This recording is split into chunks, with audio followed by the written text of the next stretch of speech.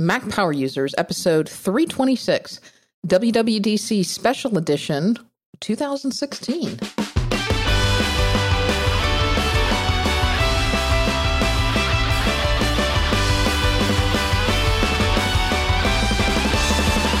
Welcome back to another episode of the Mac Power Users Podcast. I'm Katie Floyd alongside my pal David Sparks, live in San Francisco. How are you, David? I'm doing great, Katie. How are you? Did you get to watch the big event? I did watch the big event. I'm a little jealous that I didn't get to watch it from San Francisco, where you are right now, though. Yeah, it's a lot of fun. You know, all of our developer friends are here in San Francisco learning about what Apple has going on. I guess we should explain for those of you that aren't aware of WWDC. It's the Apple Worldwide Developer Conference.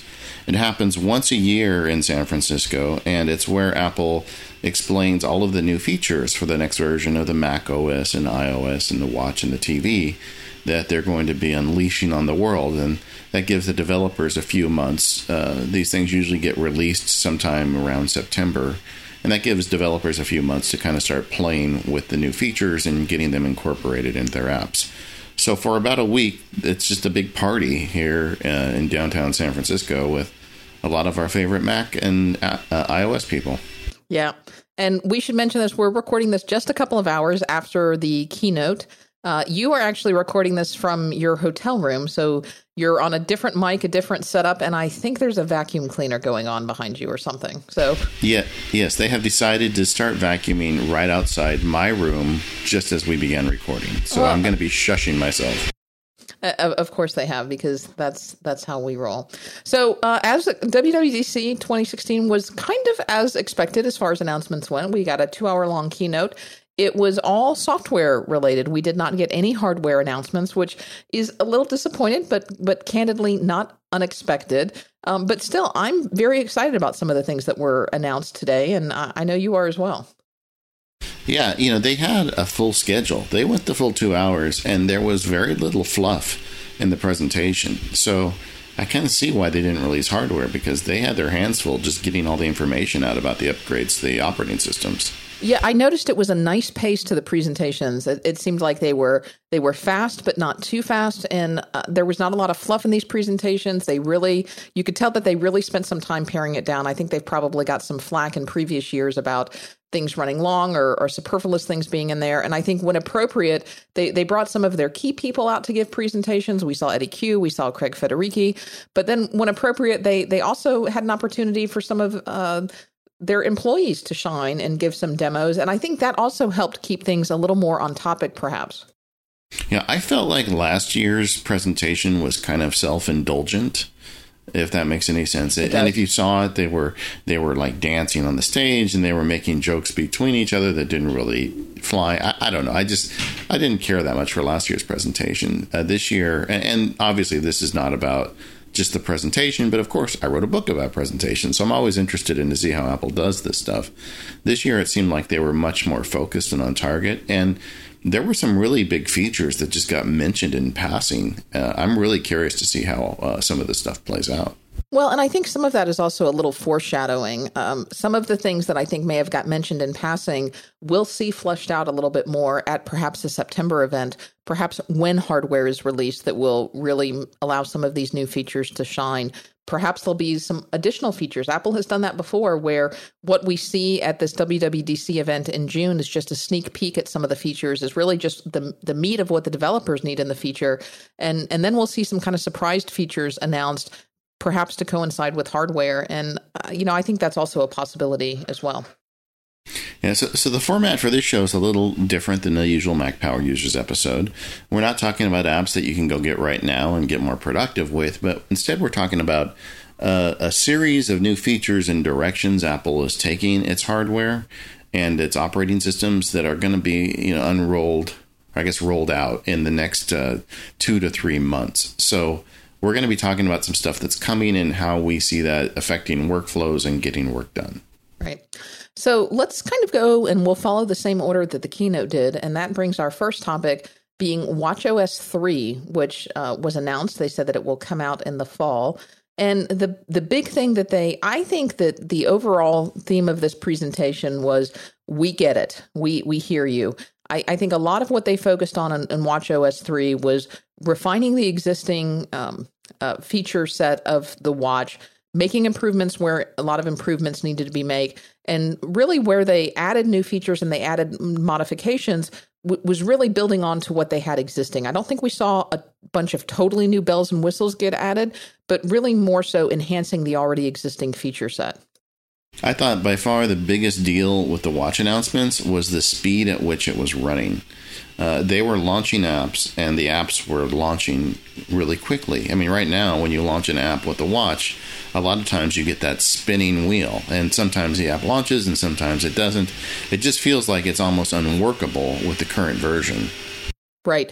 And one of the things that we were told is that watch apps will launch now, or can launch, about 7 times faster. And I'm sure one of the things that we'll get more details about as the sessions go on, and that Apple will really be cueing developers about, is what can they do to optimize their watch apps specifically for watchOS 3. And it sounds like when they put all of these enhancements in place, we could see app launch times about 7 times faster. And that is huge. And keep in mind that there was no new hardware announced today. While there may be a new version of the Apple Watch in progress, what excited me most about this is everything that was announced today about watchOS 3 was announced based on the existing hardware. Maybe there'll be some new watch hardware in the fall. Maybe there won't. But even if there isn't, everything that Apple showed today is going to work with the watch that is currently on your wrist and currently for sale.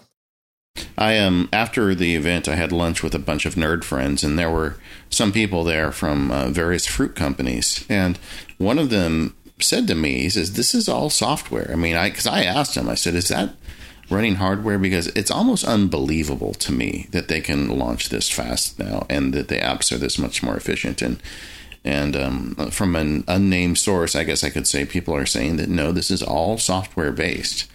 I have to admit, though, it makes me wonder if they could improve the performance that much with software. I mean, what happened with the initial release of the Apple Watch software? I mean, how come it wasn't more efficient from the beginning? I don't know. And I suspect that developers will have a fair amount of work to do on their end as well. And Apple will be giving them details about that. So, but this is huge. I mean, this is one of the biggest reasons that people aren't using watchOS, or at least aren't using third-party apps on watchOS, is because how long it takes to do anything. We also saw that Apple was starting to rethink some of the design to watchOS. You know, for one, I couldn't help but notice that side button that previously I don't use at all on my watch was just for bringing up your friends, is now getting some additional uses. We're starting to see the layout of watchOS get some changes, such as we're seeing Notification Center come to the watch. We're seeing a dock, certainly not a dock that we're the same type of dock we're used to seeing, but a dock come to the watch to make it quicker to swipe back and forth between different apps. I think Apple is also rethinking the design and the use of the app, the watch as well. Yeah, the efficiency of using the app where the watch is really improved with these updates. It's watchOS 3. They one of the things they focused on was so many actions you can do now in fewer taps. So if you want to open and send a text message, like when you get the text message, the replies are already fed to you. You don't have to press a button to reply. They've just gone through and eliminated a lot of the external or the extra steps wherever possible. We also saw some refinement. We saw some new watch faces. I couldn't help but smile and think of Daisy when the mini watch face popped up. This whole presentation made me think of my wife because I miss her because I'm away. But the things like the improvements to messages and these types of improvements are the things that I'm sure she'll like. But yeah, so Daisy, Minnie Mouse is now a watch face on your Apple Watch. Right. And we got some new watch faces like the activity watch face, the numeral watch face. It's now very easy to swipe back and forth again between watch faces. And although they didn't touch on this strongly, there was a line that dropped in that said more complications can now be added to faces, which is welcome. Yeah, and especially with respect to some of the custom faces, like the picture face, I think is kind of fun. It'd be fun to have a picture there that I want to use as a watch face, but the lack of complications in it make it really difficult for me to use that face. And they showed some specific examples of adding complications to faces that previously didn't have them. We also got a few new apps for Watch, some that have been missing for a while, notably Reminders and Find My Friends have now come to the Watch. I just say for a second, that's another one. How did the thing ship without Reminders? I mean, it's so natural to go into the grocery store. We use Reminders as a shared grocery list in our house. Why wouldn't you be able to just turn your wrist up and access Reminders? I'm so glad that they fixed that this year. Well, you've always been able to add reminders through the Apple Watch through Siri, but you've never been able to access them. So I agree. That's huge.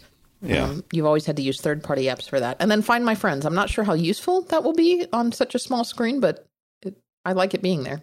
Well, they didn't show the user interface for Find Friends. They made reference to it. We use it. I would actually watch the keynote. I wasn't one of the charmed that got a invitation from Apple. So Casey List from Accidental Tech Podcast had a nice room, and a bunch of us just congregated there and watched it on his big screen TV. And everybody in the room kind of snorted, when I said, I really want Find My Friends on my Apple Watch. But I think it's when you have older kids, it's just so useful. So I'm really looking forward to being able to, check in on the kids just looking at my wrist. So, well, you really do now have Mrs. Weasley's clock. Because it's a watch and it will find your family. Yeah, I know. Isn't that great? And they've got some new stuff going on too. They have the workouts starting quicker, which is a big deal if you do those workouts. You do spinning with your watch, right? I do, right.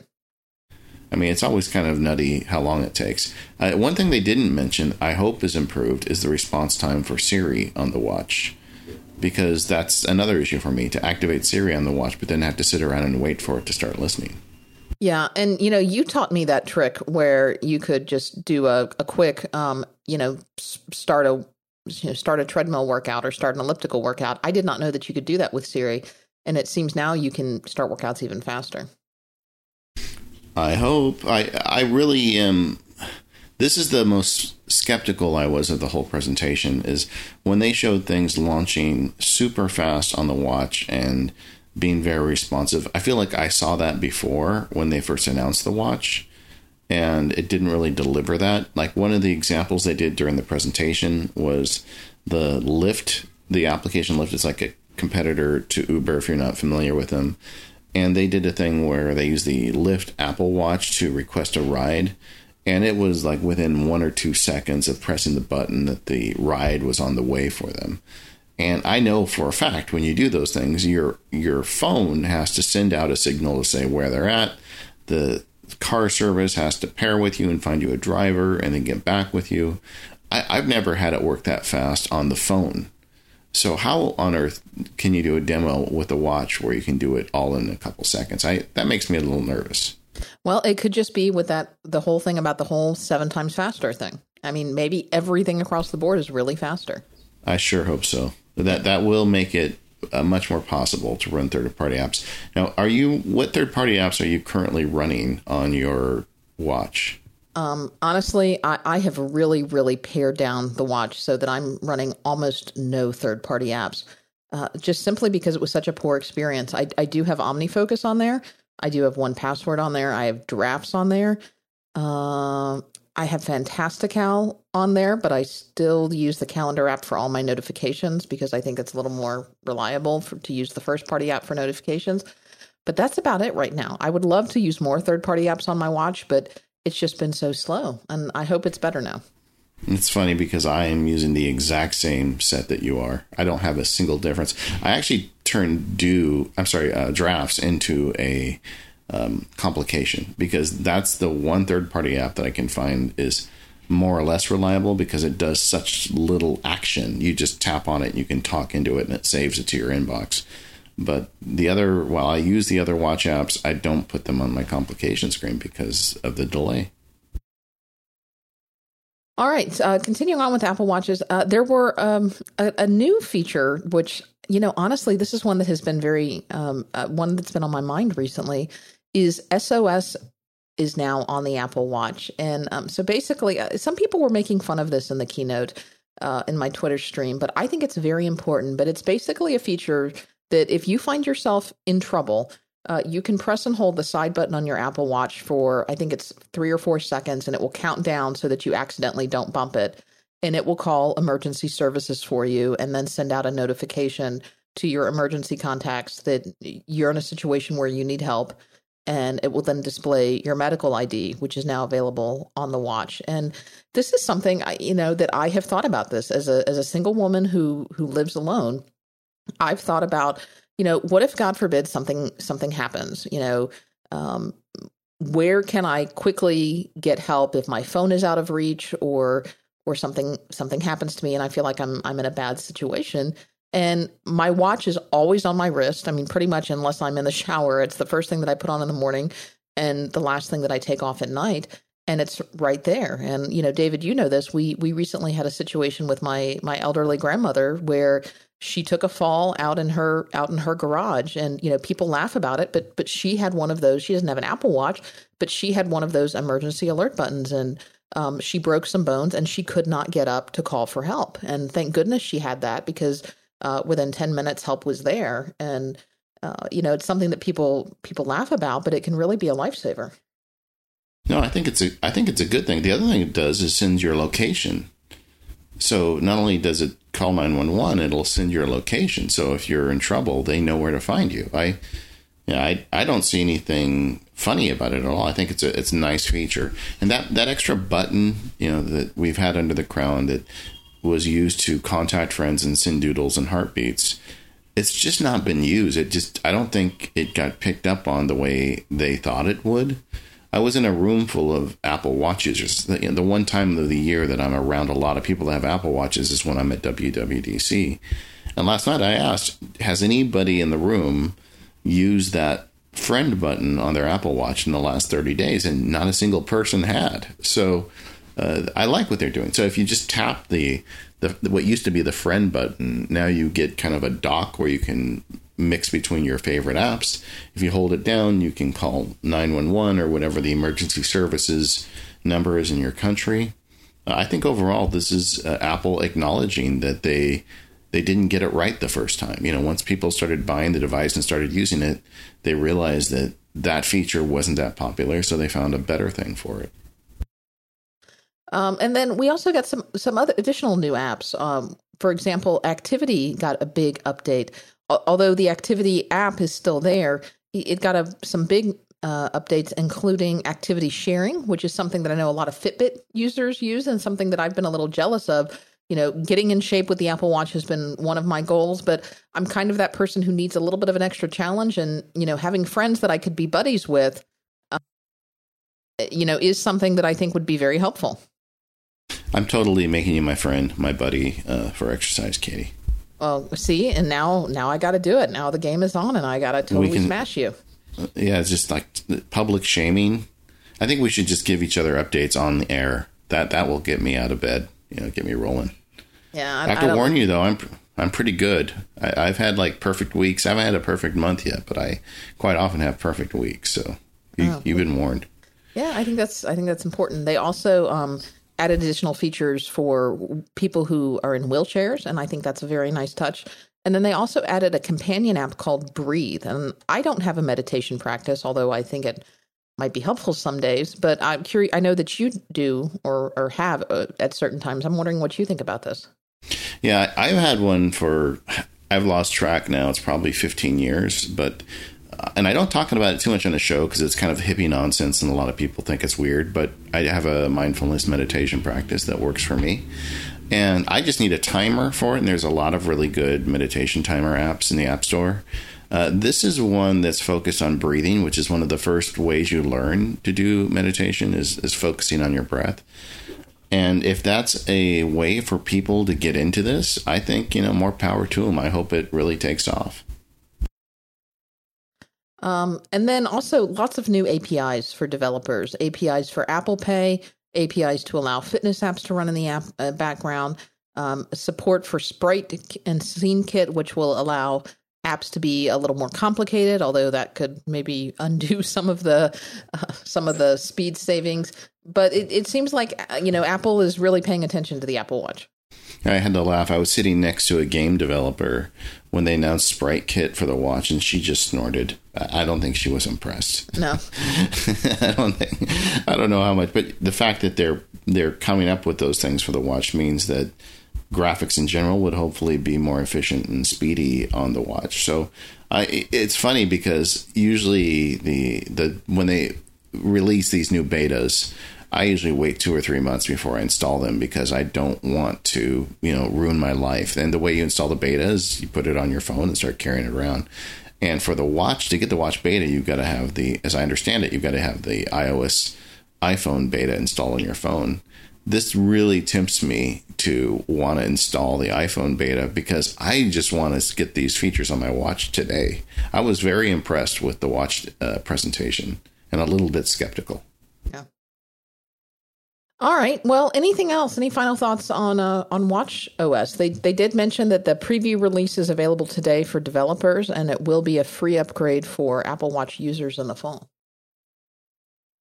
Yeah, it's one of the things I noted is, and this was a running theme throughout the day, was the reference to Chinese or China, and like you can scribble on the watch. In fact, we didn't mention that when you're writing a reply to a message, if you don't have the standard reply you have and you don't want to use Siri, you can actually just use your finger to write text on the screen, one letter at a time, and it will convert it to text, and it'll do the same thing with Chinese. I thought that was a nice feature. Yeah, the other you could definitely tell Apple had a strong emphasis on China, and that's fine. You can not only do that with Chinese, but you can also do that in English as well. You can, if you remember graffiti, the popular Palm language, you can now handwrite out letters on watchOS. I'm not sure how. I don't know if that's more gimmicky. The drawing features on watchOS I thought was very gimmicky, but you can now do it with actual text and it will recognize it. I think for some people it'll be a real thing.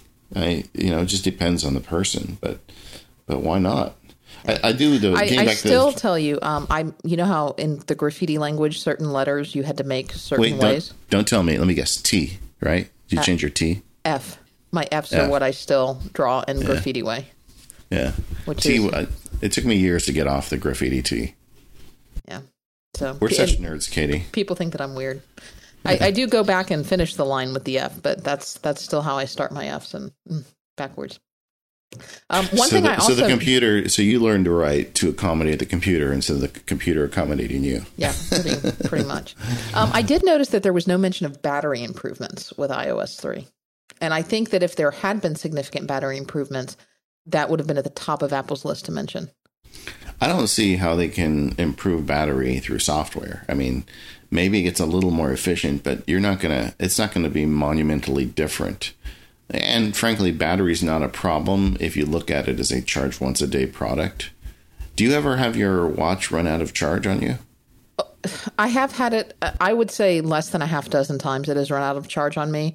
And so because it's been less than a half dozen times in over a year of ownership, I kind of chalk those up to flukes. Maybe it didn't quite get a good charge the night before. Maybe there was an errant app running in the background. So I don't think it's a major issue. Yeah. All right. Well, they've got some interesting stuff coming for the watch. If you're already a watch owner, you're going to get this in the fall. And I want to move on to the next thing, which is the Apple TV and tvOS. So let's do that right after this message. This episode of the Mac Power Users is brought to you by Audible. With over 180,000 audiobooks, you'll find what you're looking for. Get a free 30-day trial at audible.com/MPU. Since you're listening to a podcast, you already get the advantage of listening to audio content. In fact, you probably have some nice habits, like listening to the Mac Power Users while driving to work, or perhaps mowing the lawn. Why not go ahead and add some books to the mix? Audible has over 180,000 audio programs from leading audiobook publishers, broadcasters, entertainers, and more. No matter what your interest is, there's something there for you. And the thing is that these are really well-produced audiobooks. They use professional voice actors, and they just sound great. I like to use Audible for fiction books because that's probably the best way for me to consume them. And I like the actors. They really bring life to the words. Now, the last time I talked about Audible, I pointed you at the Aubrey Maturin series, which was set during the Napoleonic Wars. I think it's only natural that this time I do a follow-up that's kind of related. There's a wonderful author. Her name is Naomi Novik, Novik. She wrote for video games, and at some point she stumbled into the Aubrey Maturin series I was talking about, and she fell in love with it too.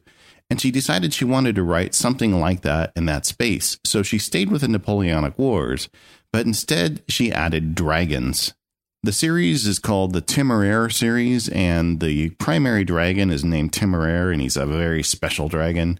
There's already 8 books in the series. The 9th book is coming out in just a few weeks. I've already pre-ordered it, and I can't wait to listen to it on Audible. The author really manages to capture the society of the Napoleonic Wars at the same time that they have these talking dragons. The characters are engaging, and it's really a joy to see how they develop from book to book as their lives progress. So check out the Temeraire series and let me know what you think about it. But even if you're not interested in that, Audible's got something for everyone. They just released a 10th anniversary edition of Neil Gaiman's American Gods. If you like nonfiction, they've got you covered too. My family is currently listening to the Chernow biography of Alexander Hamilton with all this Hamilton craze going on, and we're learning tons. There are also a lot of great self-help titles, including David Allen's Getting Things Done. With 180,000 titles, you're going to find something you like. Head over to audible.com/MPU to get started with your 30-day free trial. And don't forget to grab their app if you want to listen on the go. Thank you so much to audible.com for your support of this show and Relay FM. I am a big Apple TV user, David, and I got to tell you, I have really been using this new Apple TV, I think more than I have any other version of Apple TV. And, you know, I'm a cord cutter, so I use alternate and I use streaming services. I use those types of things quite a bit. So I'm really excited about some of these updates to tvOS, though begrudgingly, it is still not the ultimate cord killer box for me. It's getting better, getting closer, especially with some of the apps that were announced, but it's not quite there yet. I still haven't found the developments that I want with it yet. But doesn't a lot of the developments you're looking for depend on the networks playing ball with Apple? To some degree. I mean, I'd like to see in-app purchases on Apple TV. A lot of that does. You know, I'd like to be able to pay, CNN $5 a month to be able to get that as an in-app purchase. And, that's not an option yet. But yeah, I don't think there's anything. I think all the pieces are there and there's nothing preventing them from do that. I think it's just the networks aren't willing to defy the big providers. Yeah, the cable providers throw a lot of weight. And there's just so many people making money in this. There's the networks, there's the cable providers. And I think this problem is going to be really difficult to solve. To me, the gating issue really is the fact that I still have to go to the same guy that sells me a cable subscription to get the internet connection to my house. If someday we have, through the magic of the, modern technology, we have the ability to make like a community Wi-Fi or some way that everybody can just have access to the internet for maybe even some small sum you pay a public utility like your electric company, then is when I think you're going to have real upset with the way people monetize programming. But for the meantime, you still have to pay for that cable company, so they're going to do everything they can to keep you writing them checks. Right. But they did make reference. So a couple things that I thought were interesting is they referenced 1,300 video channels. And some of these are, they're really good channels. I don't know if you've explored in the App Store too much lately. But they have 600 native apps, 1,300 video channels. So that's a lot of content you can get in through your Apple TV. And one of the things they said is they're going to be adding a Sling app. And Sling is a way to license and watch popular network content. I have not worked with or ever had an account with Sling. Do you have any familiarity with them? Yeah, I actually reviewed them, and if I can find it, I'll put the link in the show notes to my review of Sling. So Sling is basically an attempt at kind of on-demand internet video. I tried them out for a month, and I ultimately canceled my account because they're low tier. They basically put together a basic package of online content, live television content for you, using a basic tier of networks, and then you can add on from there. And their basic package starts at $20 a month. And then if you're a sports person, you can add on a sports package for an additional $5 or $10 a month. And if you like arts and entertainment, they have different types of packages that you can then add on. And it's a great idea. I think it's about as close to the a la carte cable channel as we can probably get. It just, for me, there wasn't enough customization. If it was an option where you could build your own package and say, I want these 20 channels for my $10 a month, or I want this selection of channels for my $20 a month, I think it would be something that I would be more apt to do. But for the price and for the channels that were offered, it's not sure that it's worth it to me, but I think it's a good start. Yeah, I hope that somebody figures it out, because I would like to have more options than to just write a big check to the cable company every month. Yeah. They also announced the Fox Sports is going to have stuff coming this summer. There's a French service called Molotov that they talked about, but those were just little highlights. I think the big statement there is that they have 1,300 video channels and probably a lot more in the pipeline. Yeah.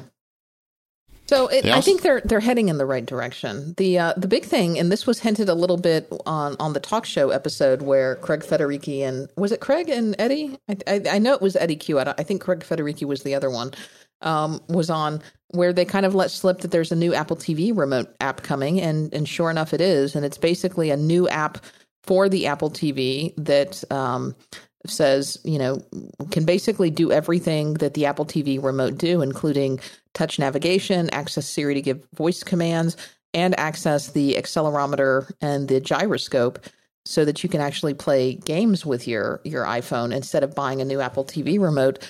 Does this make you feel a little bit better about maybe not having to have your kids use that $75 remote?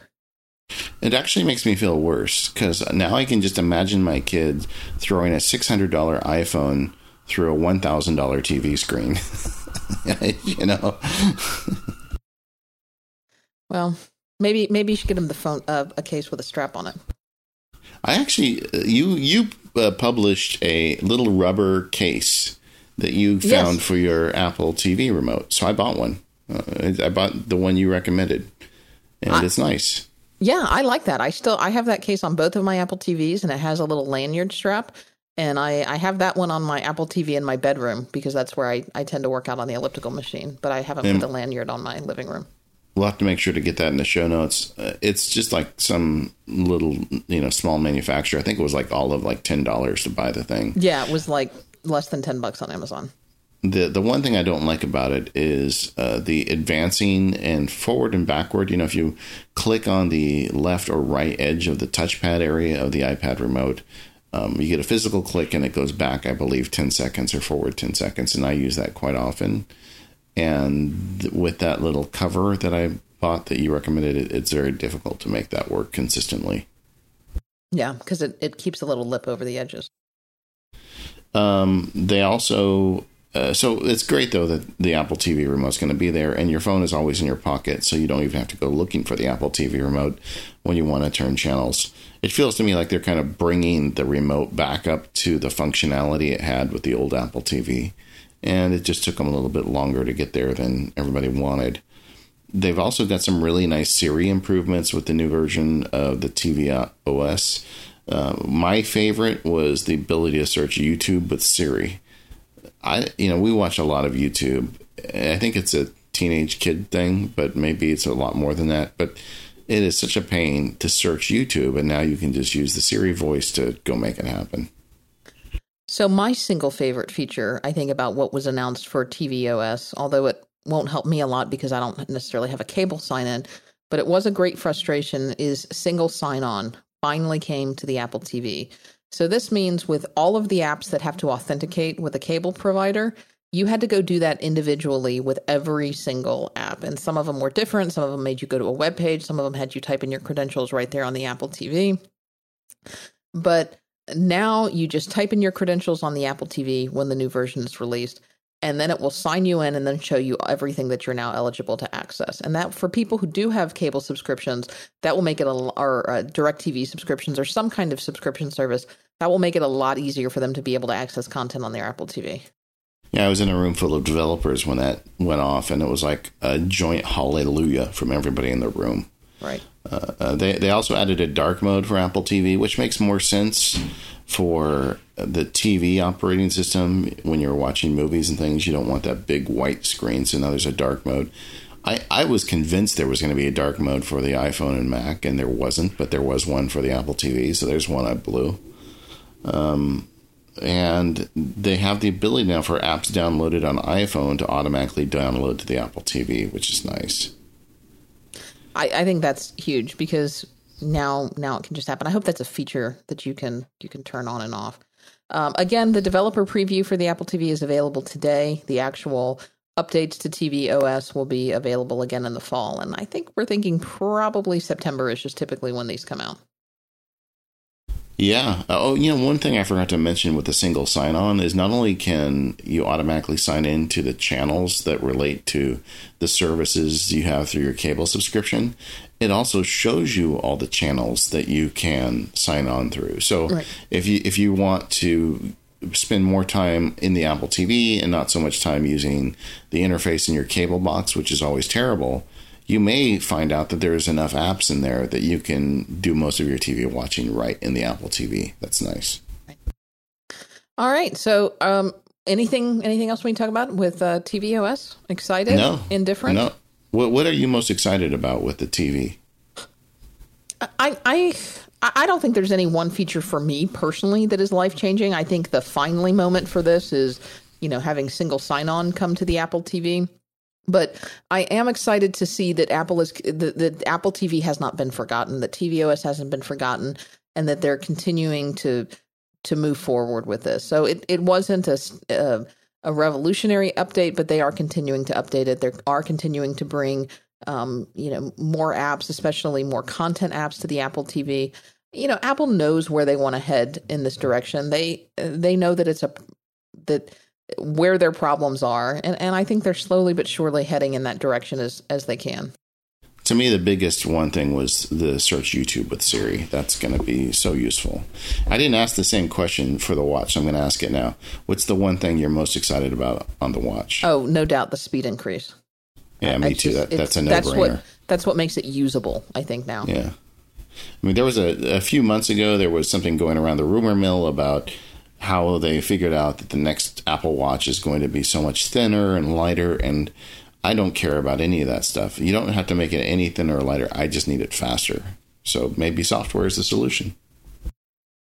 All right, well, let's take a break and talk about our next sponsor, and then we'll come back and let's talk about OS 10. I think that's the last time I can say that. I want to take a minute to thank our sponsor, Fracture. Fracture, as you may know, is a photo decor company that is setting out to rescue your favorite images from the digital ether. They do something amazingly cool. They take your digital photos and print them directly on glass and add a laser-cut rigid backing so they're ready to display right out of the box. You pull this thing out of the box, and it is a piece of glass with your image on it. And I cannot even tell you how great these things look in your home, in your office, wherever you want to put them. They even include the little wall anchor and screw in the box, so you have everything you need right there and good to go. All you have to do is upload your digital photo at fracture.me, pick your size. They've got squares and rectangles, and you're good to go. It's that simple, and they'll ship it off to you. And they've got this really unique custom shipping container. I've never seen one break. It's just amazing. The Fracture process makes the color and contrast of your photo really pop, and their sleek, frameless designs really let your photos stand out while matching any decorating style. You don't have to worry about picking out a frame. You don't have to worry about picking out a mat. Your photos are just almost hovering there on the wall in all their beauty. You don't have to worry, is this going to match? Of course it is, because it's your photo sitting directly there on glass.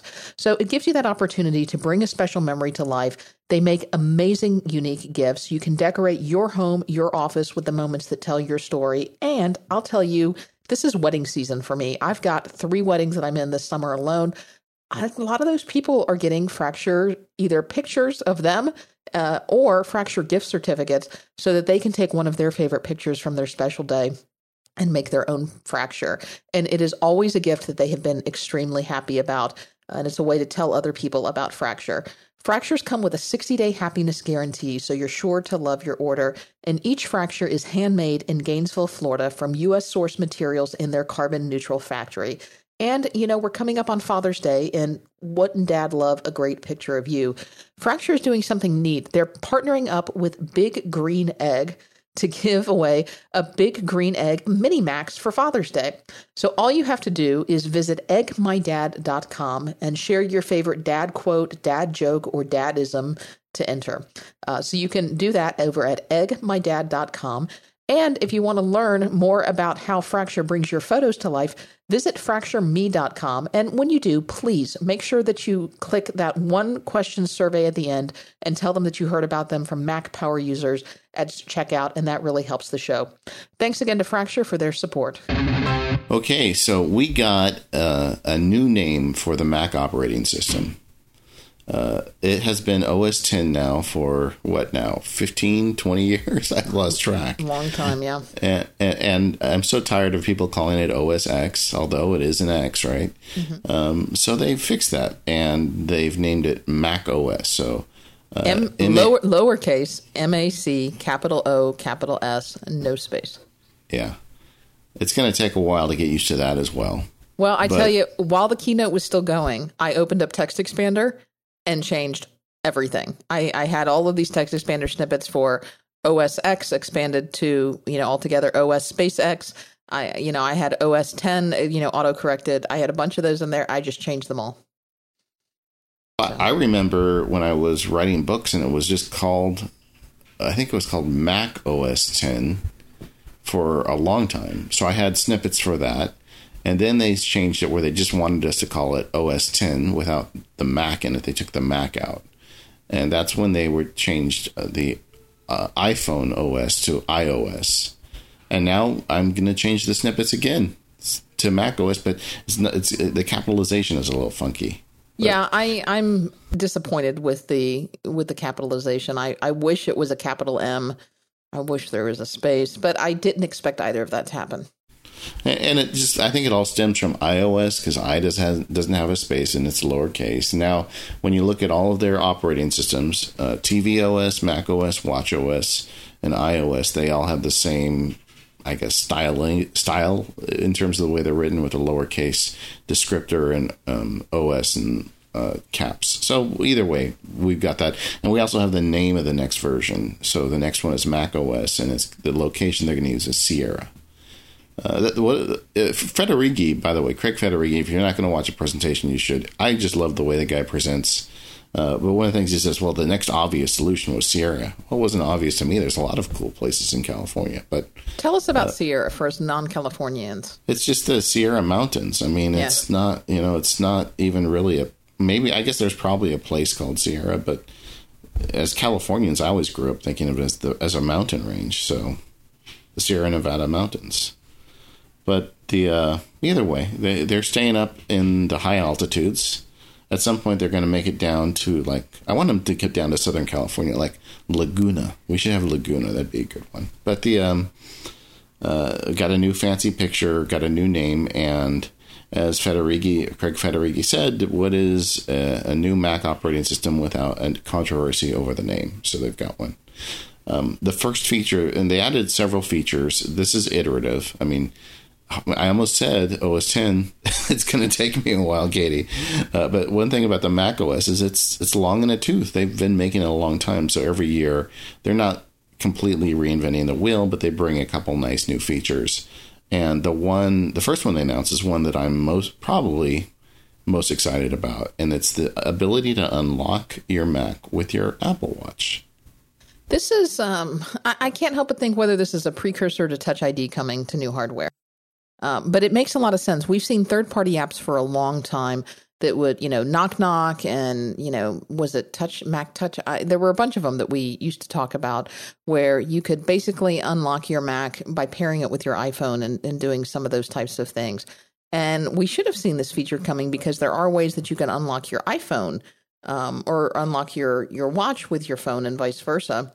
And now you can unlock your Mac with your watch. And it makes more sense to let you unlock your Mac with your watch than your phone because, of course, when you lay your hands on the keyboard, if you're wearing an Apple Watch, your watch is going to be right there in very close proximity to your Mac. I'm cautiously optimistic that this will work as well as they say that it will, but it makes a lot of sense. And this seems like a feature that only really Apple could do right, even though there's those third-party apps, and I've tried them, and I've usually given up on them because they haven't been that consistent. You have to have, I think, very low-level access to the operating system to get these types of security things working properly. And there's probably nobody but Apple that could have implemented this properly. So I'm real happy with that. They also added the universal clipboard. This is, I don't know, I actually was very excited about a lot of these Mac announcements. And this is another one for someone who's frequently switching between iOS and Mac. It's obvious there's third-party apps out there that do something like this, but having Apple do it is probably going to make it very easy to use. Yeah, lots of third-party apps have done this before. You know, PasteBot was one of the originals. There are lots of them who do them now. But, and as much as I hate to see those apps get Sherlocked, I think Apple doing it is going to be the best solution for consistency and continuity. There you go. Can I throw that in there? We should probably describe it a little bit if you didn't catch the keynote. It's the ability, when you say something to your clipboard on your iPhone or your iPad, it shows up on your Mac and vice versa. So the clipboard works across devices. I'm very curious to see if we can have it save multiple items, and I don't know if it'll go that far, but yeah, and nice. I wonder when it will copy and paste and when it will push things out, because maybe I've copied something on my iPhone and then I copy something on my Mac, but what I want is that thing in my iPhone to stay in my iPhone to paste on my iPhone. I could see that getting a little dicey. Yeah, and they also updated iCloud Drive a few different ways. The first is with documents in desktop, forcing file sync. I can tell you that one of the issues I have, like I've been using the laptop the last couple days because I've been in San Francisco, and I haven't been using it much lately, and I'm very used to accessing documents on iCloud. By the way, I've got like a lot of documents in iCloud lately because we're going to do a show talking about that in the near future. But it's interesting to me that they're not on my Mac. You know, my MacBook does not automatically have a bunch of the files that I've saved up to iCloud, and it's always a stumbling block when I want to get into a project for work. So this is nice that they're fixing that. Do you remember that this was one of the big features of the Next operating system years ago? I mean, it was your home folder was going to be stored on the server, basically. I mean, this is basically just a variation of that. But this was the promise of Next OS, is that you could sign on from anywhere and all of your files would be there because your home folder would be, stored. I think it was stored on the server, but basically stored somewhere else. So no matter where you were working from, you would always have access to your documents. Yeah, I mean, this isn't really a new idea, but it's just taken a long time for the technology and the internet backbone to catch up. Right. And the other thing they did with iCloud Drive is this optimized storage. You want to explain that?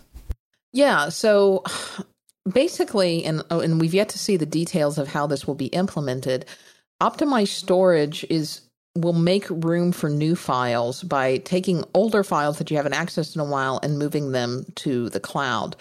And we've yet to see the details of what Apple considers older files. They used examples for old email that's been downloaded or, files that have been in the trash for more than 30 days. They'll automatically delete, or they'll clean out some cache files and do things like that. This is kind of what we've already seen with the Photos app. And I think that was a little bit of a precursor to this, where if you were running low on storage, you could select the optimized photos option and, your photos that you haven't accessed in a while would be loaded up to the cloud. And so I think what we're seeing is Apple going to start to introduce something like that on macOS. I'm a little nervous about this. I hope that they add much more granular control for users, because unless I want to know before Apple starts moving my documents to the cloud and before it starts removing things from my local hard drive. That's funny, because I had the exact same concerns when I was watching the keynote. I'm thinking, this looks something like the Dropbox Infinity product that they were talking about. And we have this issue where you can have a terabyte of iCloud storage or Dropbox storage, but you may have a computer that only has 256 gigabytes of storage. So if you link it to your Dropbox or your iCloud, you physically can't bring local copies of all the data in, which is what these services generally want to do. So now you can say, no, keep this in the cloud and keep this down. And Apple's brought it up another notch to say, not only can you control that, we're going to control it for you. We're going to look for the stuff that doesn't make sense for you to keep it. Like one of the examples they used is if you have a movie that you've already watched on your Mac, well, movies are always really big files. They'll say, well, if you've already watched it, we're going to assume you don't necessarily need it immediately. We're going to put it in the cloud for you, and you can always re-download it when you need it. That's the scary part, right? If the computer is making that decision for you, are they going to get it right? Well, and when you need it again, are you going to be someplace where you have internet access? Apple has long made this assumption that we all have ubiquitous internet that is fast and free. And that is not, as we've heard many times from all of our listeners, that is not necessarily true. We don't all have always on high-speed internet connections accessible wherever we go. So this is a feature that this makes me nervous for a couple of reasons. One is I don't want Apple touching my stuff without me knowing about it. I'd like some kind of notification. And two, you haven't said anything yet about are we going to get any more iCloud storage anytime soon rather than the 5 free gigabytes? Yeah, that's true. I was kind of waiting for that penny to drop. And then to say, and everybody gets 50 gigabytes, but they didn't do that. So I don't know where that's going. Although I'm kind of down on the automated part of this, I think having this as part of iCloud is a necessary step. And I do want the ability to use, like if I want to get a terabyte of iCloud storage, if this experiment I'm doing turns out to be for me to decide iCloud is for me, and I do want to make that my primary cloud storage, I'd love to be able to upload, 500 or let's say 200 gigabytes of movie files that I have and be able to access them anywhere I want, but not have to keep them on my device. So I like what they're doing, but I have a lot of questions about how the controls will be. And I guess we'll find out as the betas start to release. I am going to install this beta, by the way, on this laptop once I get back home and I'm not using it, for my everyday stuff. And just so Katie's comfortable, I will not record any podcasts on it. Yeah. The other piece of iCloud Drive is we now have iCloud Drive file sync. So files on your desktop and in your documents folder are going to sync. We talked about that a little bit as well, but we're now pushing a lot of data up into iCloud Drive. And I think iCloud Drive in the last year or so has generally been better, but I don't know that everybody has been totally pleased with it. Apple is really doubling down on iCloud Drive. And when you're automatically syncing people's files up there and you're moving things to the cloud, you better be darn sure it's working well. So I've been, and I don't want to, we're going to do a whole show on particularly looking at Dropbox and iCloud and how they work and don't work for iOS and Mac workflows. But I can tell you that generally I've been more impressed with iCloud with this big test I've been doing than I expected to be. So it's one of those things like Apple Maps where it gets a bad reputation at the beginning and it actually makes a lot of progress behind the scenes. But I think that's enough about iCloud. Let's talk about Apple Pay on the Mac. I am very, very excited about Apple Pay. This was actually something that I talked about on last week's Clockwise podcast when I was there. I am thrilled about the idea of Apple Pay coming to the web because you and I have talked endlessly about security and the concerns about, entering our credit card, not so much entering our credit cards online, but other companies storing our credit cards. I mean, certainly there's the risk of your credit card information being taken, anytime you swipe your credit card in a transaction. But, with all of these companies that were entering our credit cards into their various online sites, they're saving that information. And sometimes, we don't want them to do that because when they get compromised, then we have all kinds of issues. And the beauty about Apple Pay coming to the web, I think, is twofold. One is that it's easy. I can now take the cards that I already have in Apple Pay and I can very quickly pay for things if websites truly implement it. Now, the question will be, will the websites implement it? Because they may not want to be so quick to give up that information.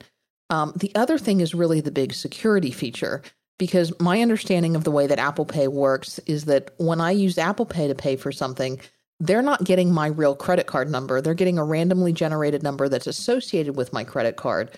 So if that site gets compromised, if that number gets compromised, it's basically useless and my real number is protected.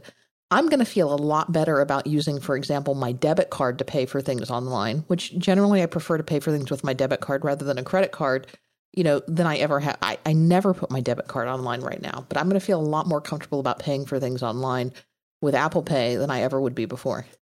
Yeah, and did you notice that you can authenticate it with the Touch ID on your phone or your Apple Watch? It's just really clever. Yeah, that's great. I don't know if there's going to be. I think that is also a precursor to Touch ID coming to Mac, because there is a subset of people out there who use Macs who don't have iPhones. I mean, think about. There's got to be either an accessory coming to bring Touch ID to the Mac for older Macs, or built into newer Macs. Because think about those Macs in businesses or Macs in households that don't have Apple Watches or iPhones. I know, how are they going to access those features? There's another shoe left to drop here. Maybe. I mean, they kind of get around it too. I could also see Apple just saying, well, heck with it. If you want this feature, get an iPhone. It's not beyond Apple. Just moving on with the other stuff in Mac, though, they made a reference to tabs, like we have Safari tabs. Apparently, they've opened up the operating system in a way that third-party developers can add tabs to their apps. The example they used was Maps. I don't know if this will be that useful or not, but it was kind of something they're doing. Another small item they brought up, but something I like a lot on my big jumbo iPad, is picture-in-picture, where if you have a video, you can turn it into just a little isolated image of the video that you can put in any corner of your screen and resize it. With the big iMac or even some of these larger laptops, it makes total sense to have picture-in-picture working on the Mac too. And for some reason, I never thought of it, because you could always set up a window for those videos. It's not like iOS, but when you saw the demo of it, it's just so much better than the way we've done it all this time. Yeah, I think what we'll really have to see is whether will sites have a choice, and will they be allowed to not opt into this? Because as we've seen on the iPad, there are a couple of big name sites and apps. I'm looking at YouTube that have chosen not to implement this for various reasons. Well, I know a big reason why YouTube isn't doing it, because you don't get to see their ads. Right. That's it. Okay. And then the big announcement for the Mac was Siri. Siri is coming to the Mac. Right. I kind of liked the little, I'm going to let this feature introduce itself, and then Siri comes on. It harked a little bit back to the original Mac introduction. Oh, yeah. I mean, it was, I think they said it sure is nice. Like just the original Mac it was sure is nice getting out of that bag. I think it said it sure is nice, and then said something else. It was a definite callback to the original Mac. It seems to me like this is an overdue thing. I mean, we've been talking about this for years. As soon as they brought Siri to the iPhone, why wouldn't you have it on the Mac? It has more processing power. We didn't see a whole lot about what they're doing with the underlying system. Like, is it going to be special, or is it going to be the exact same commands we have on the phone? Because on the Mac, you could do a lot more with Siri. You could have it, fire off an Apple script or do some things to make it even more autonomous for you. And we just didn't see enough to know. And that was one thing that I was a little disappointed about in this demo, is I didn't think they took the Siri demo far enough. We did see some more sophisticated. We saw a little bit where Siri was merging with things that Spotlight currently does, like sophisticated queries and natural language queries. But show me the files that were modified today, or things like that. But we didn't see how far it would go. We didn't see a ton of examples of the types of things that Siri could do. Is it only a handful of commands? Can Siri do everything that Spotlight can do? I don't think that was really addressed. We did see that Siri can address some follow-up questions, but we really didn't see this talked much about in the iOS context either. And I really think that Apple needed to hit Siri hard here to follow up on some of the competition that has come from the Amazon Alexa and Google's products with Siri. And I just didn't think the improvements may be there, but I don't think that they hit them hard enough for us to know that they're there yet. Yeah, and the demo was weird. Siri was being very sassy, which I think was kind of scripted just to make it fun. I think that was, I hope that was scripted for the keynote, because that's cute to a point, but at some point I just want Siri to do what I tell her to. I don't want Siri to talk back and be sassy to me all the time. Yeah, it'll be fun to see how all this develops. They also made some improvement to photos, but I want to cover that in the iOS section after the next break. A couple of other things that were not necessarily covered in the keynote, but that were followed up on Apple's websites is we did see new music and message features in iOS, and those also get extended to iTunes and messages on the Mac, and we'll talk a little bit about those more when we talk about iOS. And then a feature that will make John Siracusa very happy is there is mention of a new file operating system that is coming and then will be fully introduced in 2016. And so I put a link to the Apple PR library press release about that. And it's basically a file system that is optimized for flash and SSD storage and features strong encryption, copy on write metadata, space sharing, and cloning files and directories. So a lot of the things that we've looked for. HFS Plus has been with us a long time, so it's good that we're getting a new file system. Yeah, this one is called APFS, Apple File System, I think is what it's short for. And at the same time, the thought of converting my system to a new file system is terrifying. So I'm sure they'll have it figured out, but that'll be something we talk about on the show as it comes out, because you're talking about rewriting all the data on your drive when you do that. Yeah, and a lot of what was announced at the keynote is really just the media stuff, the stuff that's going to be interesting to consumers. There's a whole week of WWDC going on where the developers are really going to get hands-on and get the nitty-gritty. In fact, the State of the Union, if you only watch one other thing about what's going on at WWDC besides the keynote, I would say watch the Developer State of the Union. You can access all of these now on the Apple WWDC app, which is available free in the App Store. And that it gets a little geeky, but it will give you a bit more deeper dive into some of the things that were introduced today, and you'll get a little more information about what's going on. Yep. Okay, so we are still have a lot to cover, and we're an hour into this. So why don't we take a quick break and let's talk about iOS 10. This episode of the Mac Power Users is brought to you by Text Expander. Simply indispensable. Anybody that pays for their shoes writing words is going to find that they write the same words over and over again. It could be something simple like an email address or a phone number, or it could be something bigger like a sales proposal or a legal brief. If you find yourself typing the same thing over and over again, that's just crazy. Whether you're on your iPhone or your Mac, you've got enough computing power at your disposal to send a man to the moon, but instead you're still typing out text by hand.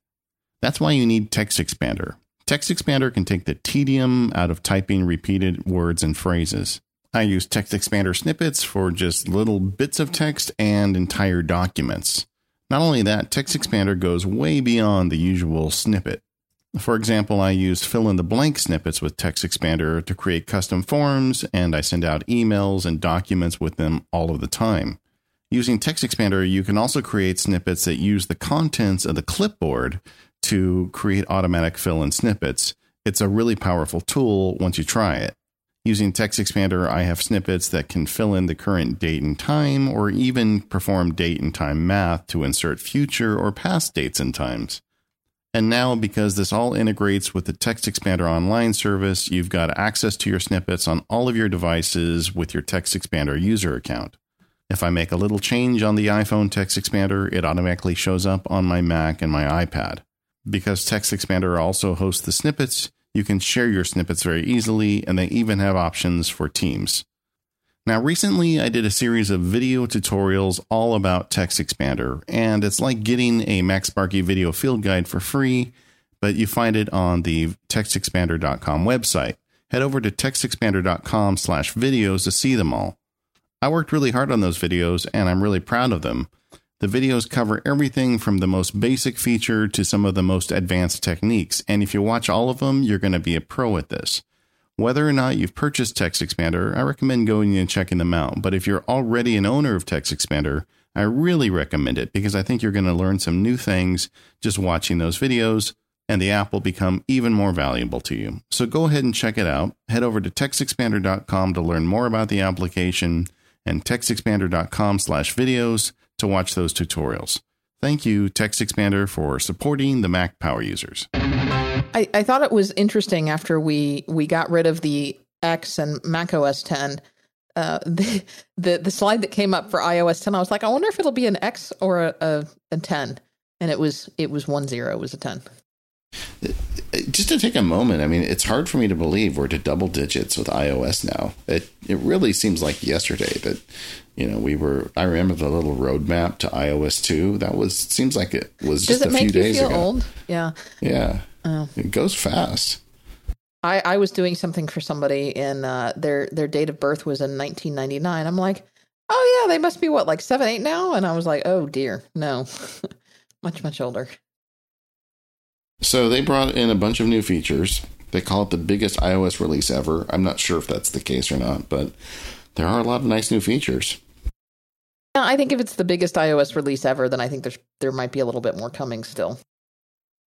So Apple exactly. really, they typically give us a couple of tentpole features, and I think it was kind of fitting that for iOS 10, they gave us 10 features.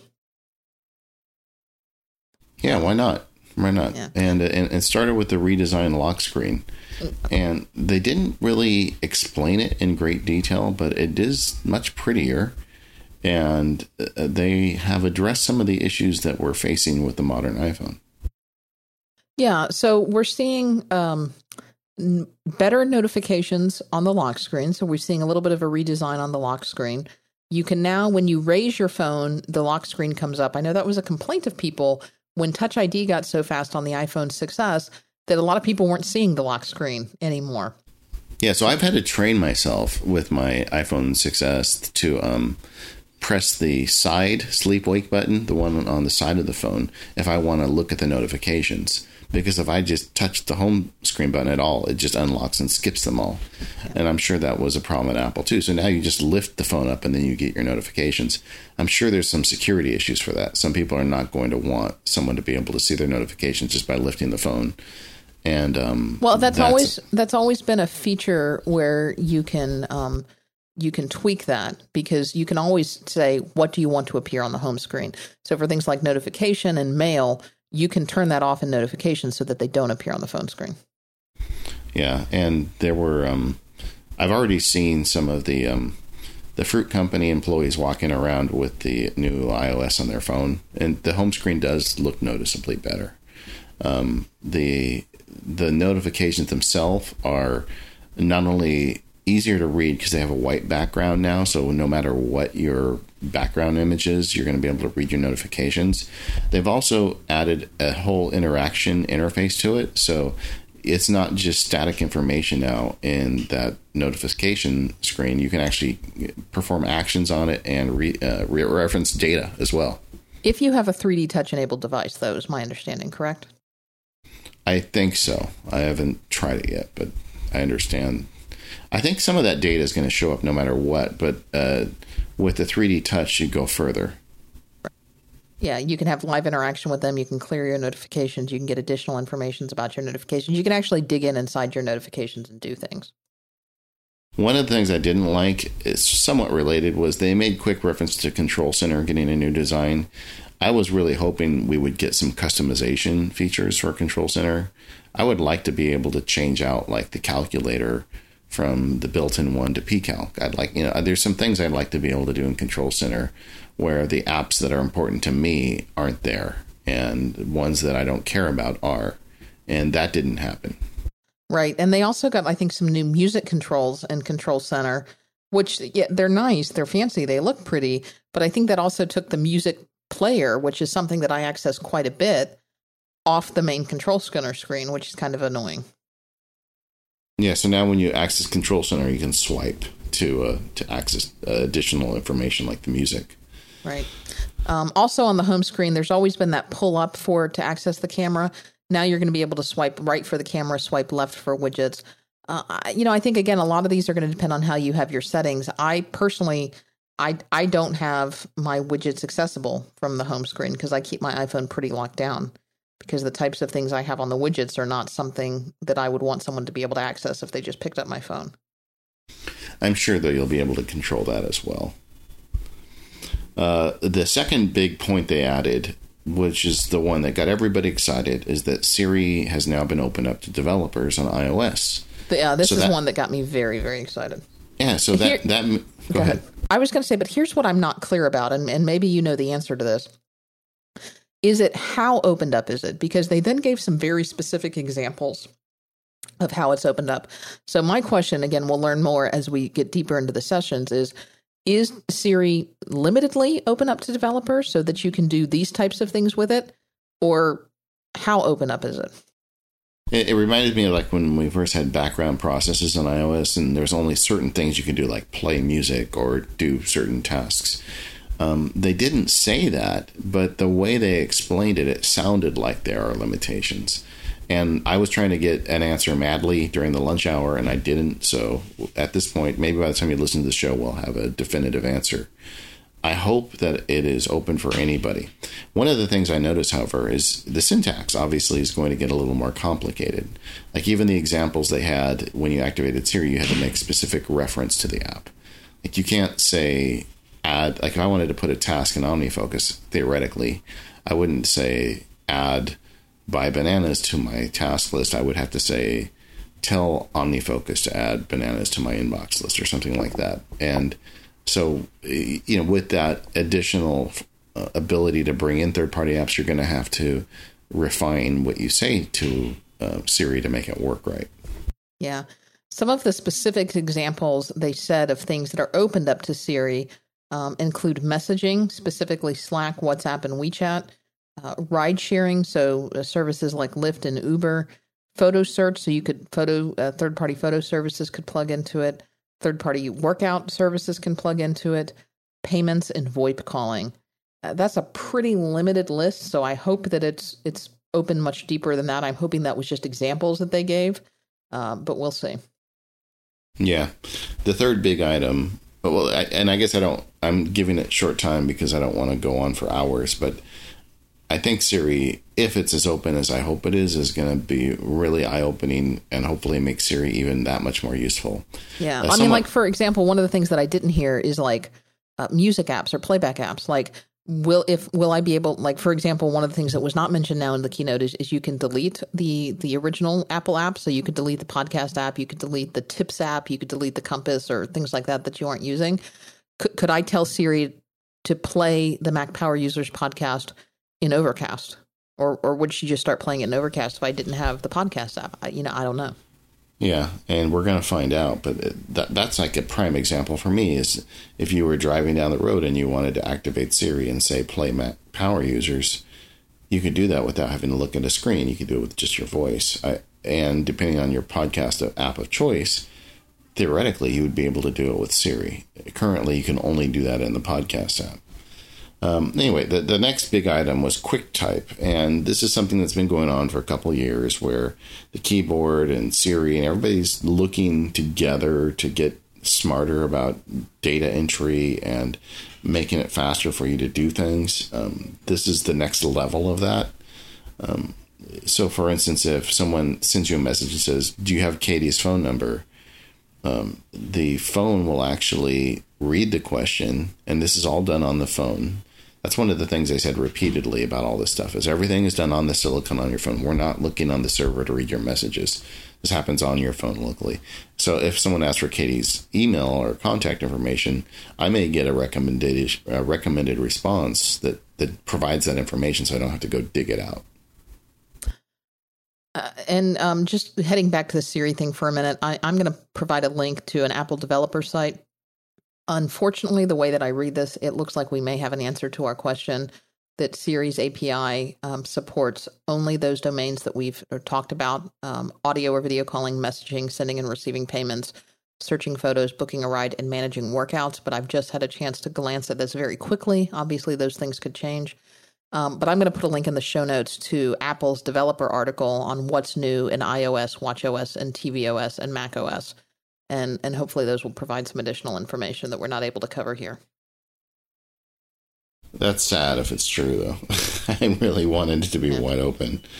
Like, I'm thinking, because I'm thinking Overcast, Drafts, OmniFocus. None of these apps are in those categories. Anyway, well, what did you think about the QuickType feature? I thought it was helpful. I mean, this is basically taking predictive text to a different level. And I think that has always been helpful. It's something that I've used quite a bit, particularly on the Apple Watch. And so it looks like they're also getting into intelligent calendaring. So when someone sends you something about, having lunch or scheduling a lunch appointment, it's going to be smart about, looking in your calendar and finding responses as well. Yeah, all of this felt pretty iterative to me. I was kind of hoping that we'd get a lot more kind of revolutionary changes out of Siri, and we didn't. We got improvements, but we did not get anything that's just crazy. Photos, however, got some changes that I did not see coming. That's the next big thing they talked about. And for a while now, everybody's been looking over at Google Photos and what they're doing with pictures. And one of the nice things about Google Photos is when you upload your pictures to them, it will go through algorithmically and apply faces and look for objects in the photo. So when you search, baseball bat, you're going to find all the pictures that have a baseball bat in it.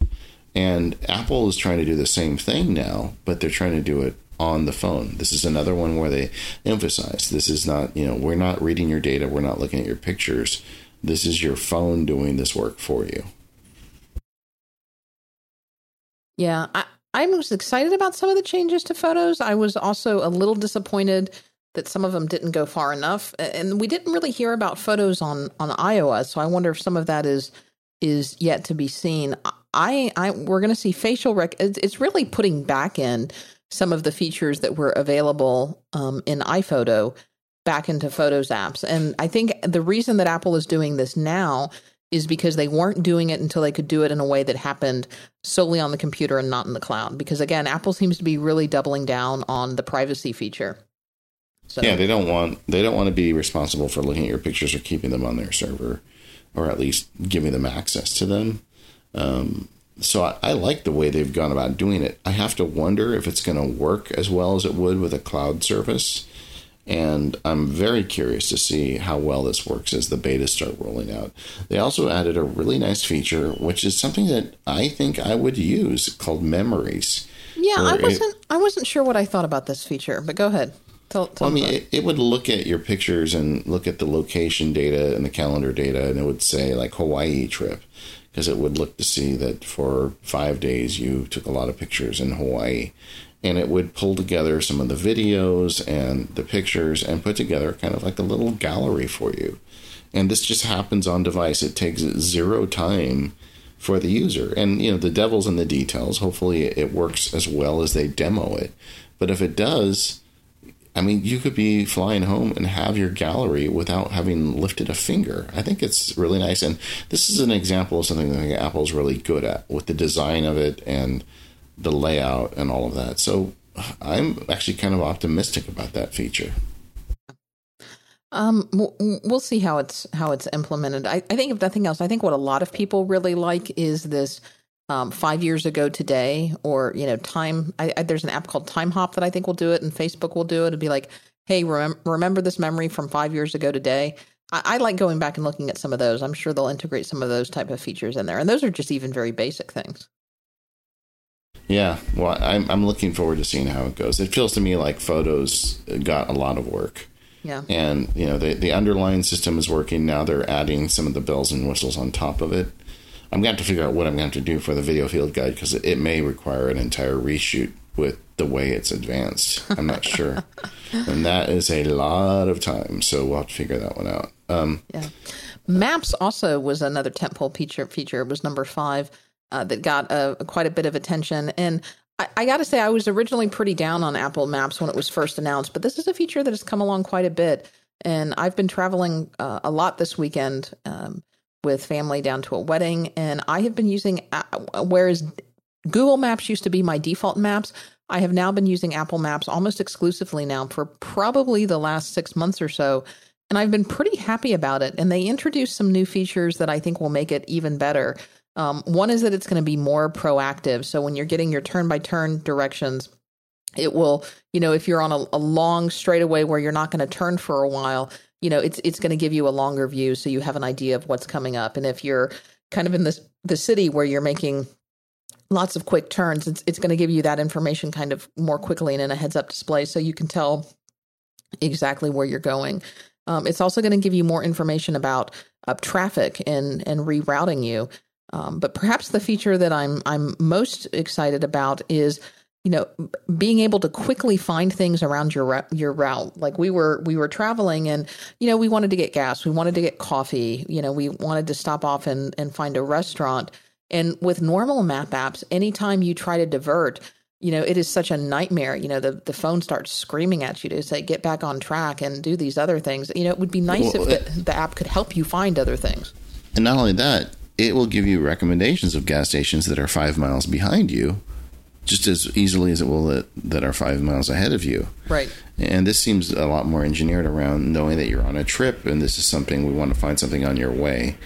Another thing I really like about the demo was I use Apple Maps a lot because it works with Siri so well, and Siri is my interface when I'm driving. And the thing I don't like about the existing version is the way it shows traffic. It's like this red dotted line that's barely visible. It looks to me like the interface got some nice work. Yeah, I think they've spent quite a bit of time on that. They've also they've opened up maps to developers, but again, in a somewhat limited way. And I think that we've seen that happen a lot in this WWDC, is they've opened up maps to developers through the use of extensions. So, for example, if you want to use an extension and the examples that they had to book a ride through a ride-sharing app like you could do that. You could book a ride to a destination. If you wanted to make a reservation at a restaurant like with OpenTable, you could do that with a plugin with Apple Maps. So I'll be curious to see. I mean, obviously Apple clearly has a few specific uses in mind for Apple Maps, but I could see other developers plugging into this, like, developers of apps that show you what are the best prices for gasoline, or apps that show you where you can get healthy food or things like that. I mean, so those are things that could happen. The whole thing feels to me like the lines are getting blurred between apps. And this is a theme that I saw from today, where there's a lot of more interactivity. While I grant you it's not as unlimited as we would probably want it, I'm sure you got to take this stuff in baby steps. And I thought putting basically app components into maps is a great idea. And I'm looking forward to seeing how well it works. Yeah. Well, we've made it halfway through. We've gone 1 through 5. We've got 5 more tentpole features left of iOS 10. Let's take our final break of this episode, and then let's come back and talk about those. So I want to take a moment to tell you about our next sponsor for this episode, and that is our good friends over at SaneBox. Now, if you have not tried SaneBox yet, you need to, because the folks at SaneBox have told us that more than 66% of Mac Power user listeners who have ended up trying SaneBox have ended up subscribing to it. So there's a pretty good chance that you'll love it too. So here's what SaneBox does. It automatically filters your email for you, so you don't have to fuss with all of the unimportant stuff. SaneBox learns what email is important to you and filters out what isn't, saving you hours. It works with all kinds of email programs and services. You're not going to have to change a thing about your existing workflow. It's just going to add in and work. SaneBox has great email filtering. So the first thing they do is that they give you the Sane Later folder. So the first time you sign up, it will go in, it will analyze your inbox. You don't have to sit there and watch. And it's going to look at what's important to you based on your email behavior. It's going to keep only those most important emails in your inbox, and then everything else is going to go into the Sane Later folder. Now, SaneBox is fully trainable, and the more you use it, the more it will learn. So if there is an important email in that Sane Later folder, just pull it back out into the inbox, and SaneBox will learn. And vice versa, something in the inbox that you don't think is that important, put it in Sane Later, and SaneBox will learn from that too. And once you get the hang of that, you can start expanding into SaneBox's services. For example, they've got a black hole folder, so you can unsubscribe from emails with just one click. My favorite thing is the snooze folders. That means you can defer emails until they're more appropriate to handle. So it's great for deferring emails until like the next business day, or emails that you get over the weekend. You can defer them until Monday. And those are emails that they don't disappear. They just leave your inbox, and then they pop back when you tell them you want them to. So you don't have to worry about them, and you don't have to have them at the top of your mind. There's also a great feature called Sane Reminders. So if you send someone an email, but you want to make sure that they get back to you, you can BCC like 1 week at sanebox.com. And if your receiver doesn't reply, you'll get an email in 1 week to follow up. And you can even add more custom filtering email boxes. Like we've got one for the feedback email box for this show. So there's all kinds of things that SaneBox can do. There are various pricing plans. They start as low as $4 a month, and they've got a 14-day free trial. This is really something that you have to see to believe. I signed up for the SaneBox 14-day free trial when they first came on as a sponsor to the show. It took me all of 2 days to realize that this was indispensable to my workflow. So go check them out over at sanebox.com/MPU to save on your first plan. And thanks to SaneBox for their support of the show. So Apple Music. Remember last year they got a brand new app, right? Yeah, you're going to have to talk about this because I zoned out during this part of the presentation. Oh. Well, we got a brand new app last year, so obviously we were set for many years to come. But then this year we got a brand new app too. Yeah. So a couple bits of information came out. They basically did a redesign of the Apple Music app on the iPhone. And one of the things I noticed about it, and they mentioned immediately, is you see your library versus downloaded music, which was really confusing for people before. Yeah. And now it's going to be easy to differentiate music that is downloaded to your phone as opposed to just all of the music in general. They still did not go the step that I was hoping that they would go. They did not break out Apple Music into its totally separate app, but it seems to be easier now. We'll know soon enough, but it clearly, just by the very first screen, you can see that they knew this was a problem that needed to be addressed. They still have references to like the For You tab and some of the other stuff that I'm not sure has ever worked very well. I hope that got some attention on the back end as well as the front end. Lyric support is now built in, so when you're playing music, you can scroll down to see your lyrics, which is kind of nice. I think I really like using Apple Music. I know you're not a huge fan, but I listen to it all the time. Even just on my trip, it's been really essential to me as I'm sitting here trying to do work, put my headphones in, use Siri to fire off some great music. So I'm happy that it's still continuing to get love. I mean, music is a big part of Apple, so of course they're going to try and get it right. That part of the presentation, the lady was trying to get people to dance with her. On stage, she was trying to get people going, and this is a room full of developers. I don't know, it just didn't seem to work. It was kind of awkward, really. But the underlying improvements were good. I think she did a good job. I was very happy. I was very glad to see her come up on stage. I'll probably get. I was so happy to see her come up on stage and Eddie step down for a few minutes because I thought she did a lot better job with that presentation than Eddie did with the presentation last year. I mean, Eddie Q is probably a great executive over at Apple, but the Apple Music presentation last year was just so fumbled and so disjointed and disorganized. And I realized they wanted to make this light. They wanted to make it a little funny. Maybe some of it didn't quite land right, but I think she did a much better job with this presentation than Eddie would have. Oh, yeah, I agree with you 100%. That was like a low point last year. And this year, I think it was almost part of the shtick that she knew people weren't going to really get into it because everybody's in the room is trying to figure out how they're going to be updating their apps for all this stuff. And suddenly they want you to clap and dance. But But overall, I mean, the music app got a refresh. So if you didn't like it before, hopefully you'll like it now. If you really loved it before, there's a big chance that you're not going to be happy anymore because it's changing. Yeah. And we should mention, and I may mispronounce her name, and if so, I apologize, but that's Bozma St. John was her name. And she, according to her Twitter profile, she is the head diva of global consumer marketing at Apple Music and iTunes. And there's a great photo in my Twitter feed of Jean McDonald and her after the keynote. So Jean's just taking full advantage of this. Oh yeah, it's and I like that Apple has a head diva. That's good to know. Yeah. So. Cool. Right. Jean and Gray are both in that picture, and yeah, it's great. And I think she's wearing an App Camp for Girls button, so she's already good friend to us. Well, that is Jean McDonald at work. I can tell you that for sure. All right. So they also, number 7 on their list was the News app, which it got very short shrift in comparison to some of the other features, but News got a redesign that is very similar to the Apple Music app design. What did you think of the new design of these apps, by the way? I don't care. I don't use the News app. I don't really use much. Well, I mean, I do use the Apple Music app purely for playing my own music, so. I liked it. I thought the new design it's a little whimsical. They've got some heavy typography for titles, a lot of white space. I'm looking forward to spending more time with them and getting a better idea. One of the nice things they added to the Apple News app is the ability to add subscriptions, which will be fun. if that's your thing. If you want to read the news through subscriptions, now you can do it right in the news app. Yeah.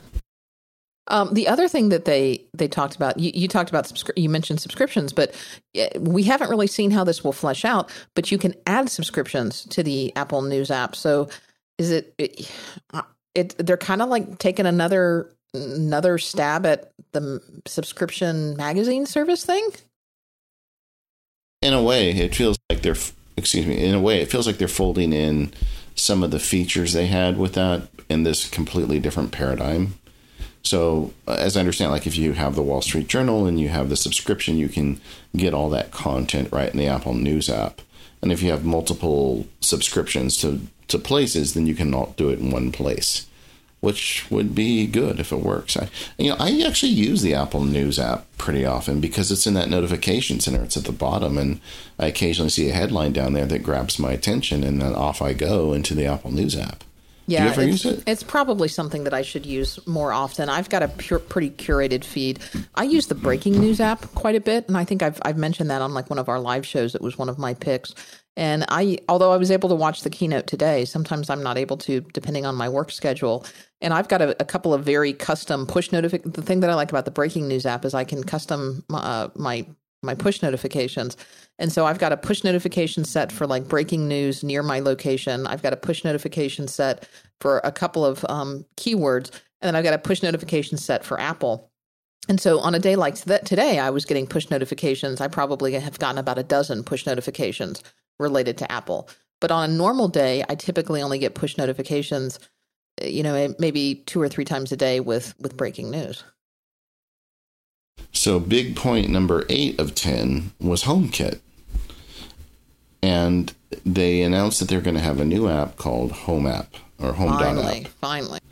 Yeah. It felt to me like when they first announced HomeKit, I expected all of the stuff that happened today to happen like within 3 months of when we first got HomeKit.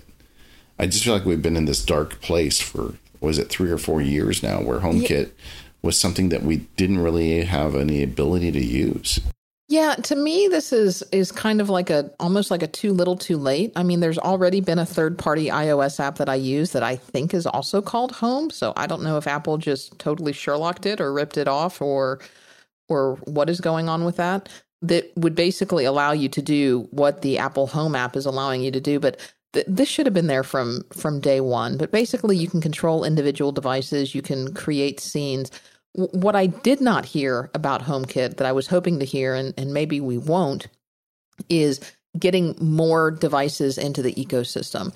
We didn't hear anything about how Apple is going to work with people like Wemo who want to get their devices into the HomeKit ecosystem, but have this huge amount of older devices that aren't compatible with HomeKit. So, is Wemo ever going to come into the HomeKit fold? I don't know. Or is it going to have to be a Gen 2 Wemo at some point? And those of us who have older Wemos are out of luck. I want to know how Apple is working with device manufacturers to get HomeKit everywhere, because I just haven't seen it being that greatly adopted. And right now I'm kind of stuck in, I want to start adding these smart devices to my home. I just got this Chamberlain MyQ garage door opener thing, but it's not HomeKit compatible.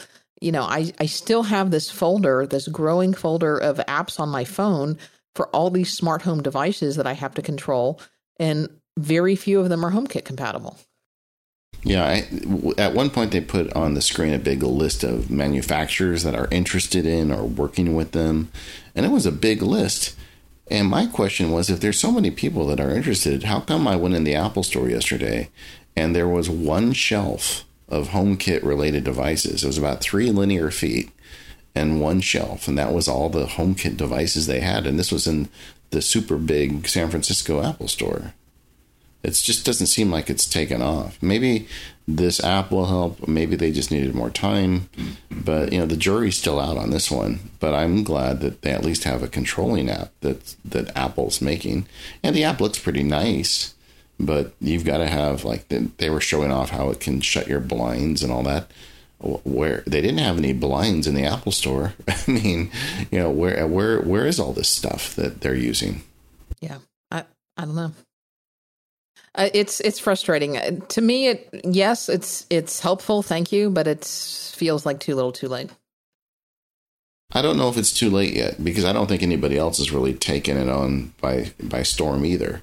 Right now, this is just a lot of little fiefdoms. And if at some point HomeKit is convenient enough for a lot of manufacturers to add that to their list, then that'll be great. But it hasn't happened yet. But it doesn't feel to me like they're really grabbing the bull by the horns either. They've got this now, but I don't know how far Apple is really committed to it. Right. One of the big welcome changes that I was happy to see, again, something that I mentioned on the Clockwise podcast last week, is changes to the phone app. And I still use my iPhone as a phone. Granted, that's not one of my primary uses, but I am so tired of spam that I'm getting on my phone. Are you getting spam calls? I mean, I must be getting several a week, maybe not quite one a day, but multiple a week. One of my dirty secrets is when my phone rings, if it doesn't say who the person is, if I don't know who it is, I don't answer the call. So that way I don't get a lot of that voicemail. I mean, that does require the phone to go off once in a while. In fact, one of them came in while we were recording the show today, and I didn't recognize the number, so it just goes straight out. And quite often the spammy people don't leave voicemails because there's a lot of ways they can get sued if they don't do it right. So the long answer to your question is I do get it, but I don't really have to deal with it too much. But they've added a feature here where they're going to try and identify spam for you just by the number that's calling in. Well, I don't know that Apple is doing it. I may be wrong here, but my understanding is they're adding an extension API so that third parties could do this. I don't think that Apple is agreeing to take this on, but I know that there are some third-party apps out there that will attempt to do this, but they've not been able to have direct access to the phone app. So now it seems like you could subscribe to a service or buy a third-party app that will allow you to tell you about possible spam calls. Oh, okay. I didn't get that. Well, the other thing they're doing, because I let a lot of things go through to voicemail, I just can't, I hate listening to voicemail, just sitting there doing nothing while I have to get through these messages, and I just want the phone number. And they leave me a 30-second message, and then at the end, they say the number in like a half a second, so I can't capture the whole thing.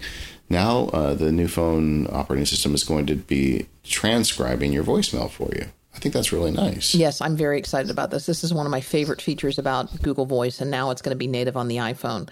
I'm really excited about all of these phone apps.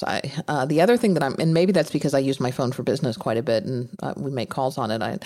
The other thing that I'm really excited about is we are getting a VoIP API. And basically what that means is there have always been some third-party VoIP services. Vonage is a popular one. Cisco has some. And they've always been separate apps on your phone. And so you could use the Vonage app to make calls out on your phone, but it would always be through the Vonage app, and you would have certain features through the Vonage app. And I'm using that as an example. I'm sure that there are others as well. But now you have the ability where these services can tie directly into the phone app, so you have a more seamless call experience. So when you get a call on your Vonage line, it's going to come through just like a regular phone call would. And when you get a voicemail, you can, I believe, see it through your voicemail line. And when you have someone in your address book, you can choose whether you want to call them back, through the regular phone app or through the voice over IP app. And, that's huge. I've been looking at some of these VoIP services. And honestly, that will be a big selling point for me of which one I might, we might ultimately go with. Yeah, I agree. And it's nice to see that after 10 years, the phone can still get better. Oh, it's gotten a lot better. You want to talk about the big one, number 10? I am not happy about the big. I mean, I'm just so indifferent, and I've never felt older watching an Apple keynote than I do right now.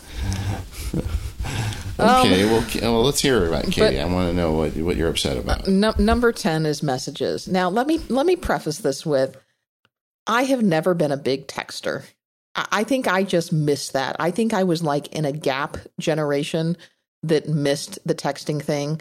I mean, I didn't have cell phones, I didn't have cell phones when I was real young. I didn't have cell phones in high school. It was when I was in college before I got my first cell phone, and texting was miserable experience on that. So texting just wasn't a thing in my life until I really became a young adult and older. And so, and I don't have kids, so I don't text with them. So I don't think I'm of the texting generation. I will text with people to communicate information, but all of these changes to the texting, to the Messages app, I just kept looking at these and going, who does this? Who cares? Oh my gosh, please do not. Can I turn these off? Can I make it so that people can't emojify? Emojification was a word that was used in today's keynote. Can I turn that off so people can't emojify their messages to me? I have a hard enough time deciphering what people are trying to say in text messages. Have I ever felt like an old woman more than I do right now? I think they need to give you an automatic text entry to say, get off my lawn. Yes, like off my lawn. Every time you get one that's emojified. Of course, you realize now that you've told me how much this upsets you. Oh my gosh, you're going to emojify everything. I am going to emojify you like crazy. And I am going to get a text expander snippet with the most vulgar response that, I don't know that you're capable of it, Katie. I'm not sure. I'm not sure that you can get that vulgar. You're too sweet. I think there are a couple of emojis that might be appropriate. So let's talk about, because I'm actually a little bit more excited about it than you are. Well, actually, it would be pretty difficult to be less excited about it than you are. But I do use text messaging. I text with my kids all the time and some of my friends. I wasn't really into texting back in the days when you had to press the key 3 times to get the letter T and all that. But once we had phones like the iPhone, I saw an advantage to texting to begin with, just as part of my career, like being in trial and having someone be able to text you that a witness is running late. That's something before I would just not get the message because you can't answer a phone call while you're sitting in a courtroom. So I saw the benefit of it. But with my kids and we text all the time. Just, I'm in San Francisco and my oldest and I have been watching Game of Thrones together. And so I was in a hotel room on Sunday night and she was home and she said, hey, I'd really like to watch it with you. So I said, okay. So I was thinking that I would be watching it on the iPad and she would call me and we would talk while it was playing. But as soon as it started, it was clear to me she just wanted to text whenever there was something interesting happen and otherwise watch the show. And, I don't know. It's a way for me to connect with my kids. And the problem with words is they're just words. They're very one-dimensional. And everybody listening to this can probably tell a story of when they've received a text or an email that said something and you read context into it that wasn't there. You might have read somebody wrote something and you might have thought that they were being snarky when they were being genuine, or just the opposite. Or you may have read it and you thought they were being angry when they were being, you just don't know because they're just words. And allowing you to express a little bit more emotion, not calling it emotion, through this messaging, I think is a good thing. So I'm not as down on it as you are. But I guess we should talk about the features. Yes. So they've added the ability, like you can, when you send a text message, you can add emotion to it. Like you can make it big, like you're really happy or screaming, and they can have it where it's small, like apologetic. They've got some that will bounce in and just kind of show emotion with the way the words are delivered. They also have these effects where, like the bubble themselves, there's one that's called invisible ink, where the words are kind of hidden until you swipe over it and then it displays them to you. You can even add a handwritten message. It felt to me like the stuff that we used to have on the watch, the friends button for the watch, kind of got moved over to the phone. I don't know how useful the handwritten thing would be on the phone, but if I was using my iPad, I think I could occasionally see myself scratching out a handwritten note and sending it off as a text message. Why not? And of course, it has really beautiful animation because Apple made it. And then they have this thing called full screen effects where you can make like fireworks go off in the back of the screen or the confetti. And, when my kids have something really great happen to them and they tell me about it via text message, I'd like to add some fireworks to my reply. I want them to know I'm excited for them. So I think I'm kind of, not only am I not ambivalent to this, I'm kind of a fan of this. I also think that Apple did this because a lot of third-party services are doing this already and they want to retain people in iMessage. Yeah, that was one of the things that I thought was interesting about this is we did not, I was expecting the one more thing or the next app, the next feature that was out there to be iMessage coming to Android, and we did not see that. I guess that's not necessarily something that has to be announced at WWDC because that's an Apple developer conference, but I kind of was expecting to see it. every time Apple puts an app on Android, it gets one starred into oblivion, because of all the fanboys.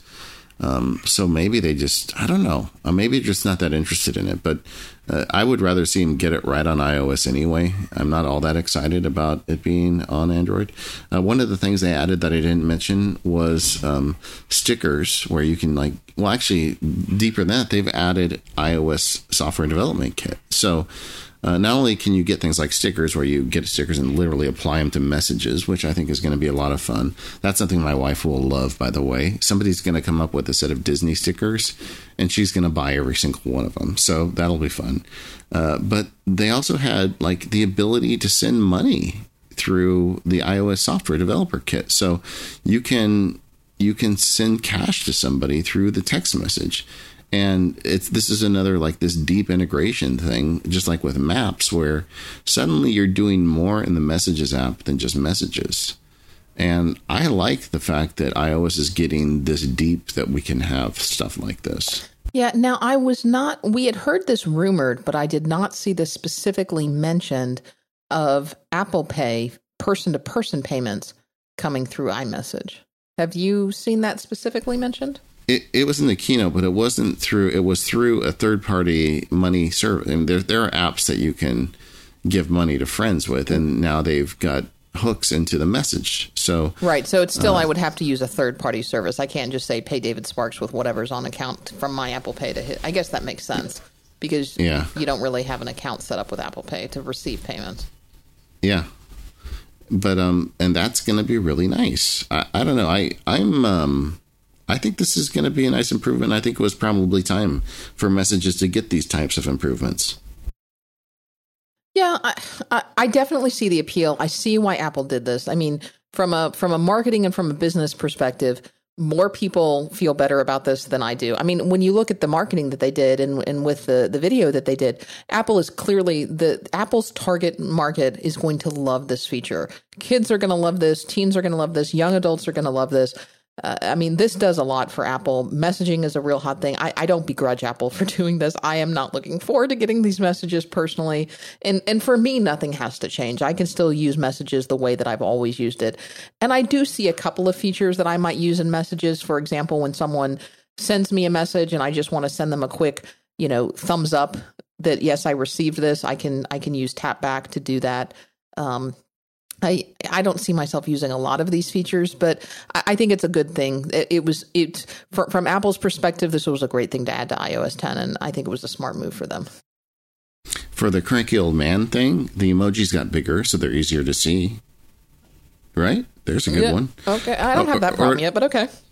Or it can also go back and look at the message after you write it, and they called it Emojify, where you can, if you've got a reference to graduation, it can put a graduation cap in it. I mean, part of the thing is I would like to use more emoji because I think my kids like it and it's fun, but it's just such a pain to go find the right emoji, where now the operating system kind of does it for you.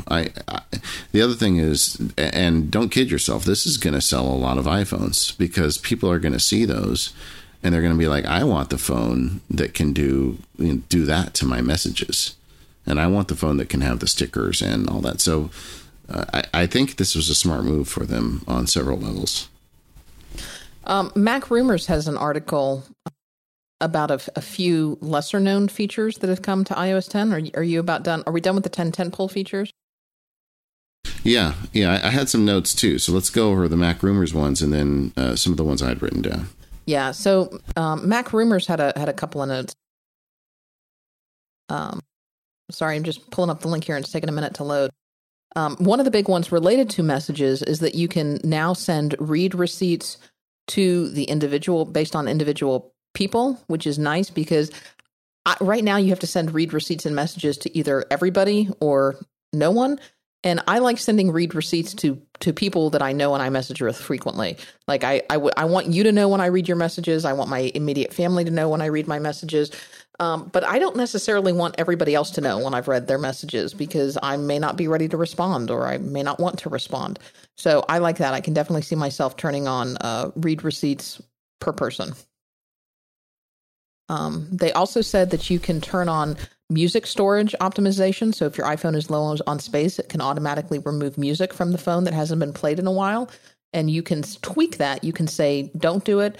Do it at 4 gigs or 8 gigs or 16 gigs or 32 gigs. So you can tweak that, which gives me a little more hope that you can tweak the optimization settings for other times when Apple is going to remove music.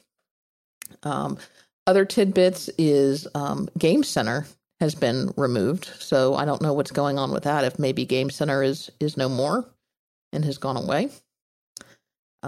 Apple has created a new wake alarm, which is a bedtime tab that basically in the clock app where you can set a wake alarm function that will gently remind you when it's time to go to bed. Because I guess if you have a set time when you go to bed and a set time when you wake up, it's supposedly better for your sleep cycles. So it can send you a gentle reminder of it's time to go to bed now. And then if you want to sleep 7 hours, 8 hours, 9 hours, whatever, you can set it, and then it will automatically wake you based on your bedtime. Yeah, I think there's going to be a lot of like buried features. They made reference to a bunch of things in passing towards the end. One of my disappointments was we didn't hear too much about iPad productivity, and I was hoping that we'd hear a ton about that. But I suspect that there are a lot of tweaks inside the system that just weren't worthy of, a tent-pole discussion at the keynote. But one of the things they talked about is split view for Safari. So now you can have 2 Safari tabs open at the same time on the screen, which will be nice. Yeah. On the iPad. Mail is apparently going to get some features, including mail filters, which we've long wanted filters for mail on iOS, as well as a new conversation view in Mail, which we've talked about in the context of some third-party apps. But no reference of whether we're going to get a share sheet in Mail. And I am tempted to download the beta on a device just for the sole purpose of looking to see if we have a share sheet in Mail. If we don't, again, I honestly don't know what to say. I mean, Apple has made these share sheets and this integrated system that makes everything better, and they won't implement it in their own Mail app. It is completely insane. I'll just say that. If they don't do it again this year, it's insane. So that'll be interesting to get an answer to that question. Yeah. Did you catch that when Federici said very quickly, oh, and by the way, Notes got a bunch of improvements, including collaboration. Did you hear that? I heard him say collaborations in Notes. I don't know what the other features are, but I don't plan on collaborating with you on Apple Notes. We'll see. Okay, so we're going to do a show outline in Apple Notes, right? Mm-mm. We have to. Just give me one. Not happening. Just give me one. How are we going to know if we don't try it? I think we should totally try it with one. Okay. Maybe we'll do our iOS 10 show outline in Apple Notes. The Apple has yet to do collaboration of words well. And they're taking another stab at it here. I want to see if they pulled it off or not. So anyway, but that's interesting. I hope that they did some more with Notes than just that. But the fact that they're working on collaboration to me actually says quite a bit. One of the things I was interested that we did not see is they really didn't talk about any iPad specific features. Maybe they're waiting until there's an iPad announcement. So that may be something that's coming more in September if they announce a new iPad or updates to the iPad Pro. But we didn't hear about any iOS 10 features that were specific for the iPad. And I would have thought that we would have heard that. No mention of multitasking changes or anything like that. Yeah, it makes me so crazy using the iPad Pro when I go to that right pane and I want to change the app. And the only way for me to do it is to scroll manually through this massive list. There's no search. It's crazy. So I'm really hoping that's something that got fixed but didn't justify a section of the keynote. How could that not justify a section of the keynote? Maybe they just figured, in the past, the iPad version of the beta has been behind the iPhone version. Maybe that's just what's going on now. I don't know. So a couple themes I saw in the presentation today is there's lots of discussion of China. Everything they talk about is, and also this works in China. So you can see that that's an important market to Apple. But the other thing I thought was, especially in light of the past year for Apple, is there's a huge debate going on now in the community that Apple largely does not take part in about whether or not the ultimate failure for Apple is going to be the way their privacy policy. I mean, Apple very clearly does not believe in keeping its users' data. I mean, they've had these court battles, and they are actively trying to limit their access to your data as much as possible, which I think in general is a really good thing. And maybe that's just me telling my age that is important to me, because I'm not sure it's as important to people younger than I am. But the downside of that is without that big data, like Google keeps I don't want to say they keep all your data, but they do read your data. And that's one of the ways they're able to bring these awesome services to bear. And the question in the community has been, can Apple keep up with these types of services when they're not, reading your data? And they answered that question today very directly. And they said, we are going to do it. There's a couple of things they're doing. First thing they're going to do is they believe they can do a lot of this processing right on the device. And doing it on the device means that it's never up in the cloud. And I think this is Apple again, doubling down on the privacy. Now, what is yet to see is, can they do it as well, or reasonably enough as well as Google is for consumers to be happy with it? Because a lot of the Apple consumers get the privacy argument. A lot of them care about it, but there are a lot of people out there who just say, I want this to work better. I want these cool features. Yeah. And this is a moving target. Every year the devices get more powerful, but as do cloud services get more powerful. And, but technically what they're saying is, we want to have our cake and eat it too. We want to respect your privacy, but we want your device to become super smart and able to do a bunch of this stuff for you locally. And they've been moving this direction, but this year it's explicit, and I can't wait to see how well they pull it off. The other thing they talked about is anonymizing data. With the term they used was differential privacy, where, for instance, the example was, we want to know what the trending words are that people are typing the most, so we can make sure to add those words to the autocorrect features.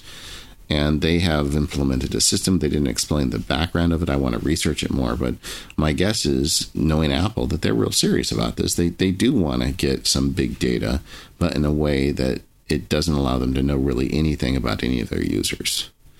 And between those 2 points, execution is one thing, but at least in terms of lip service, I'm satisfied. That's what I want. I want privacy, but I want some of these convenience features too. Now, I want to see if they can pull it off, but I like the direction they're going in. I would much prefer that to them saying, okay, we're going to be like Google and we're just going to read your data now and start doing that. I don't really want them to do that. Right. And then finally, anything else on iOS or Apple generally? I want to mention the one thing that we haven't mentioned that was mentioned in the keynote, and I'll tell you candidly, as a non-developer, I'm not sure that I have much to say about it other than to know that it was mentioned, is Swift Playground app did come out from the iPad. And I'd be interested to talk after this comes out and we've had a chance to play with it. I know Jean McDonald was very excited about this and the implications that it has for teaching people about Swift and how she could use this in her App Camp for Girls curriculum. And I know not just for introduction to development, but for developers in general. I've been around developers all day today. We're recording this, a few hours after the keynote, but I spent the morning with developers. I watched it with developers. They all flipped out when this came on, and everybody said the same thing. Why couldn't I have had this when I was a kid? This would have been so amazing. Casey Liz was saying, boy, I wish my son was just a little bit older so I could get him started on this right now, So I think it's a really great thing. It's on iPad. It's not a full development environment, but it's a great teaching platform. And I'm sure that, at WWDC in 10 or 15 years from now, there will be people that got their start in this app. Swift Playground for iPad is what it's called. Yeah, I'm excited. It's something I may play around with as well. Development, learning how to code. I've often joked that I want to go to App Camp for Girls so I can learn how to code a little bit. It's something that I've never done. Maybe this is my introduction to it. Why not? Overall, a lot of iterative and improvements. I don't think anything was revolutionary, but I sure hope that they can deliver the goods, because there's a lot of stuff here that looks like it's going to be fun. I'm excited about it. So betas of all of these are now available to developers. So if you're a registered developer with Apple, you can get your hands on it now. For the rest of us, if you want to participate in the public beta program, Apple has said that those public betas will start rolling out in July. Now, I don't. What do you recommend? What is your policy on participating in these betas? And then what do you recommend for other people? I recommend not participating in them unless you're really willing to like lose a half day once in a while to things just not working. For me, like I have two Macs. I have a laptop and a desktop, and the laptop doesn't get used that much. So I'm going to treat this essentially as kind of a test bed for the Sierra operating system. And I will probably load it on one of my iPad Pros as well. One of them, the benefit of having many. Yeah, I don't know yet. Probably the smaller one, because the bigger one I use for so much productivity stuff. And, if I had to pick one, it would probably be the smaller one to get the beta. But I don't know. I'll tell you, next time we record, I'll have decided by then. And I'll actually probably be able to give you some feedback, too, on it. But I would not do this on your only device, especially this early. I mean, if maybe in 2 or 3 months you feel like you want to be risky, but these early betas are always rough. And I'll tell you, my personal philosophy on this is I probably will not install any of these betas probably until early August. I'm going to let us go all the way through July and let us get through the first couple of betas. And then even then I will be installing the public betas. I probably won't install the developer betas because those will be a little bit safer. I will not install those on my production machines, and I will make sure that I have good backups before I do this. And so for those of you who are considering doing, installing these, let me just give you these tips. Number one, do not do this on any machine that you use to make money. Do not do this on any machine that if it went down for some period of time, it would cause you great angst or great trouble. Do not do this on a machine that you do not have a comprehensive backup for. And just I would not do this on your main device. And, these are betas for a reason. These are very early stages. There will be problems. And here's the other thing. Your apps aren't going to work. There are going to be apps that are going to break, and that is not the developer's fault. I do not think that there's any expectation that your apps are going to work or that your apps are going to work flawlessly, certainly until after the final release of these operating systems, sometimes in September. So although I'm sure developers are appreciative of constructive feedback in the beta process, there is no expectation that your apps are going to work during a beta. All that said, if you have an extra device and you're a nerd, it's a lot of fun getting in on the betas and seeing how things work. So I don't want you to feel like they're toxic, but just like Katie said, if it's a machine you need to get your work done, you have no business installing these betas on it. All right. Sounds good. Well, David, we've gone a little bit longer than normal. We're getting close to the 2-hour mark here. Any final thoughts or anything we need to talk about, or can we let people go and move on? I think we can let them go. I think it's a good news. I really like the way the big takeaway for me is Apple is trying to solve that problem of protecting my privacy and making my devices smarter than ever. And I really hope they can deliver on it, because that's exactly what I want. Well, we'll definitely have more to say about this in the coming months. We will probably be doing shows on the new OS, the new iOS, and maybe even the new Watch app after they come out.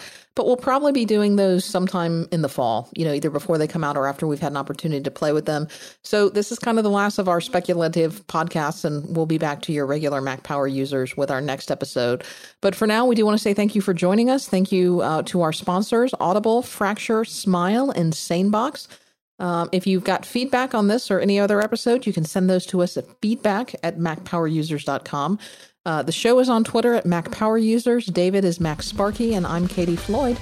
And David, I hope you have a great time and stay safe down there in San Francisco over at WWDC. I'm having so much fun, Katie, and meeting clients and going to parties and getting a little work done. I wish you were here to enjoy it as well. Hopefully next year we'll get you out here too. I hope so. I plan on it. Thanks, everybody, for joining us, and we'll talk to you next time.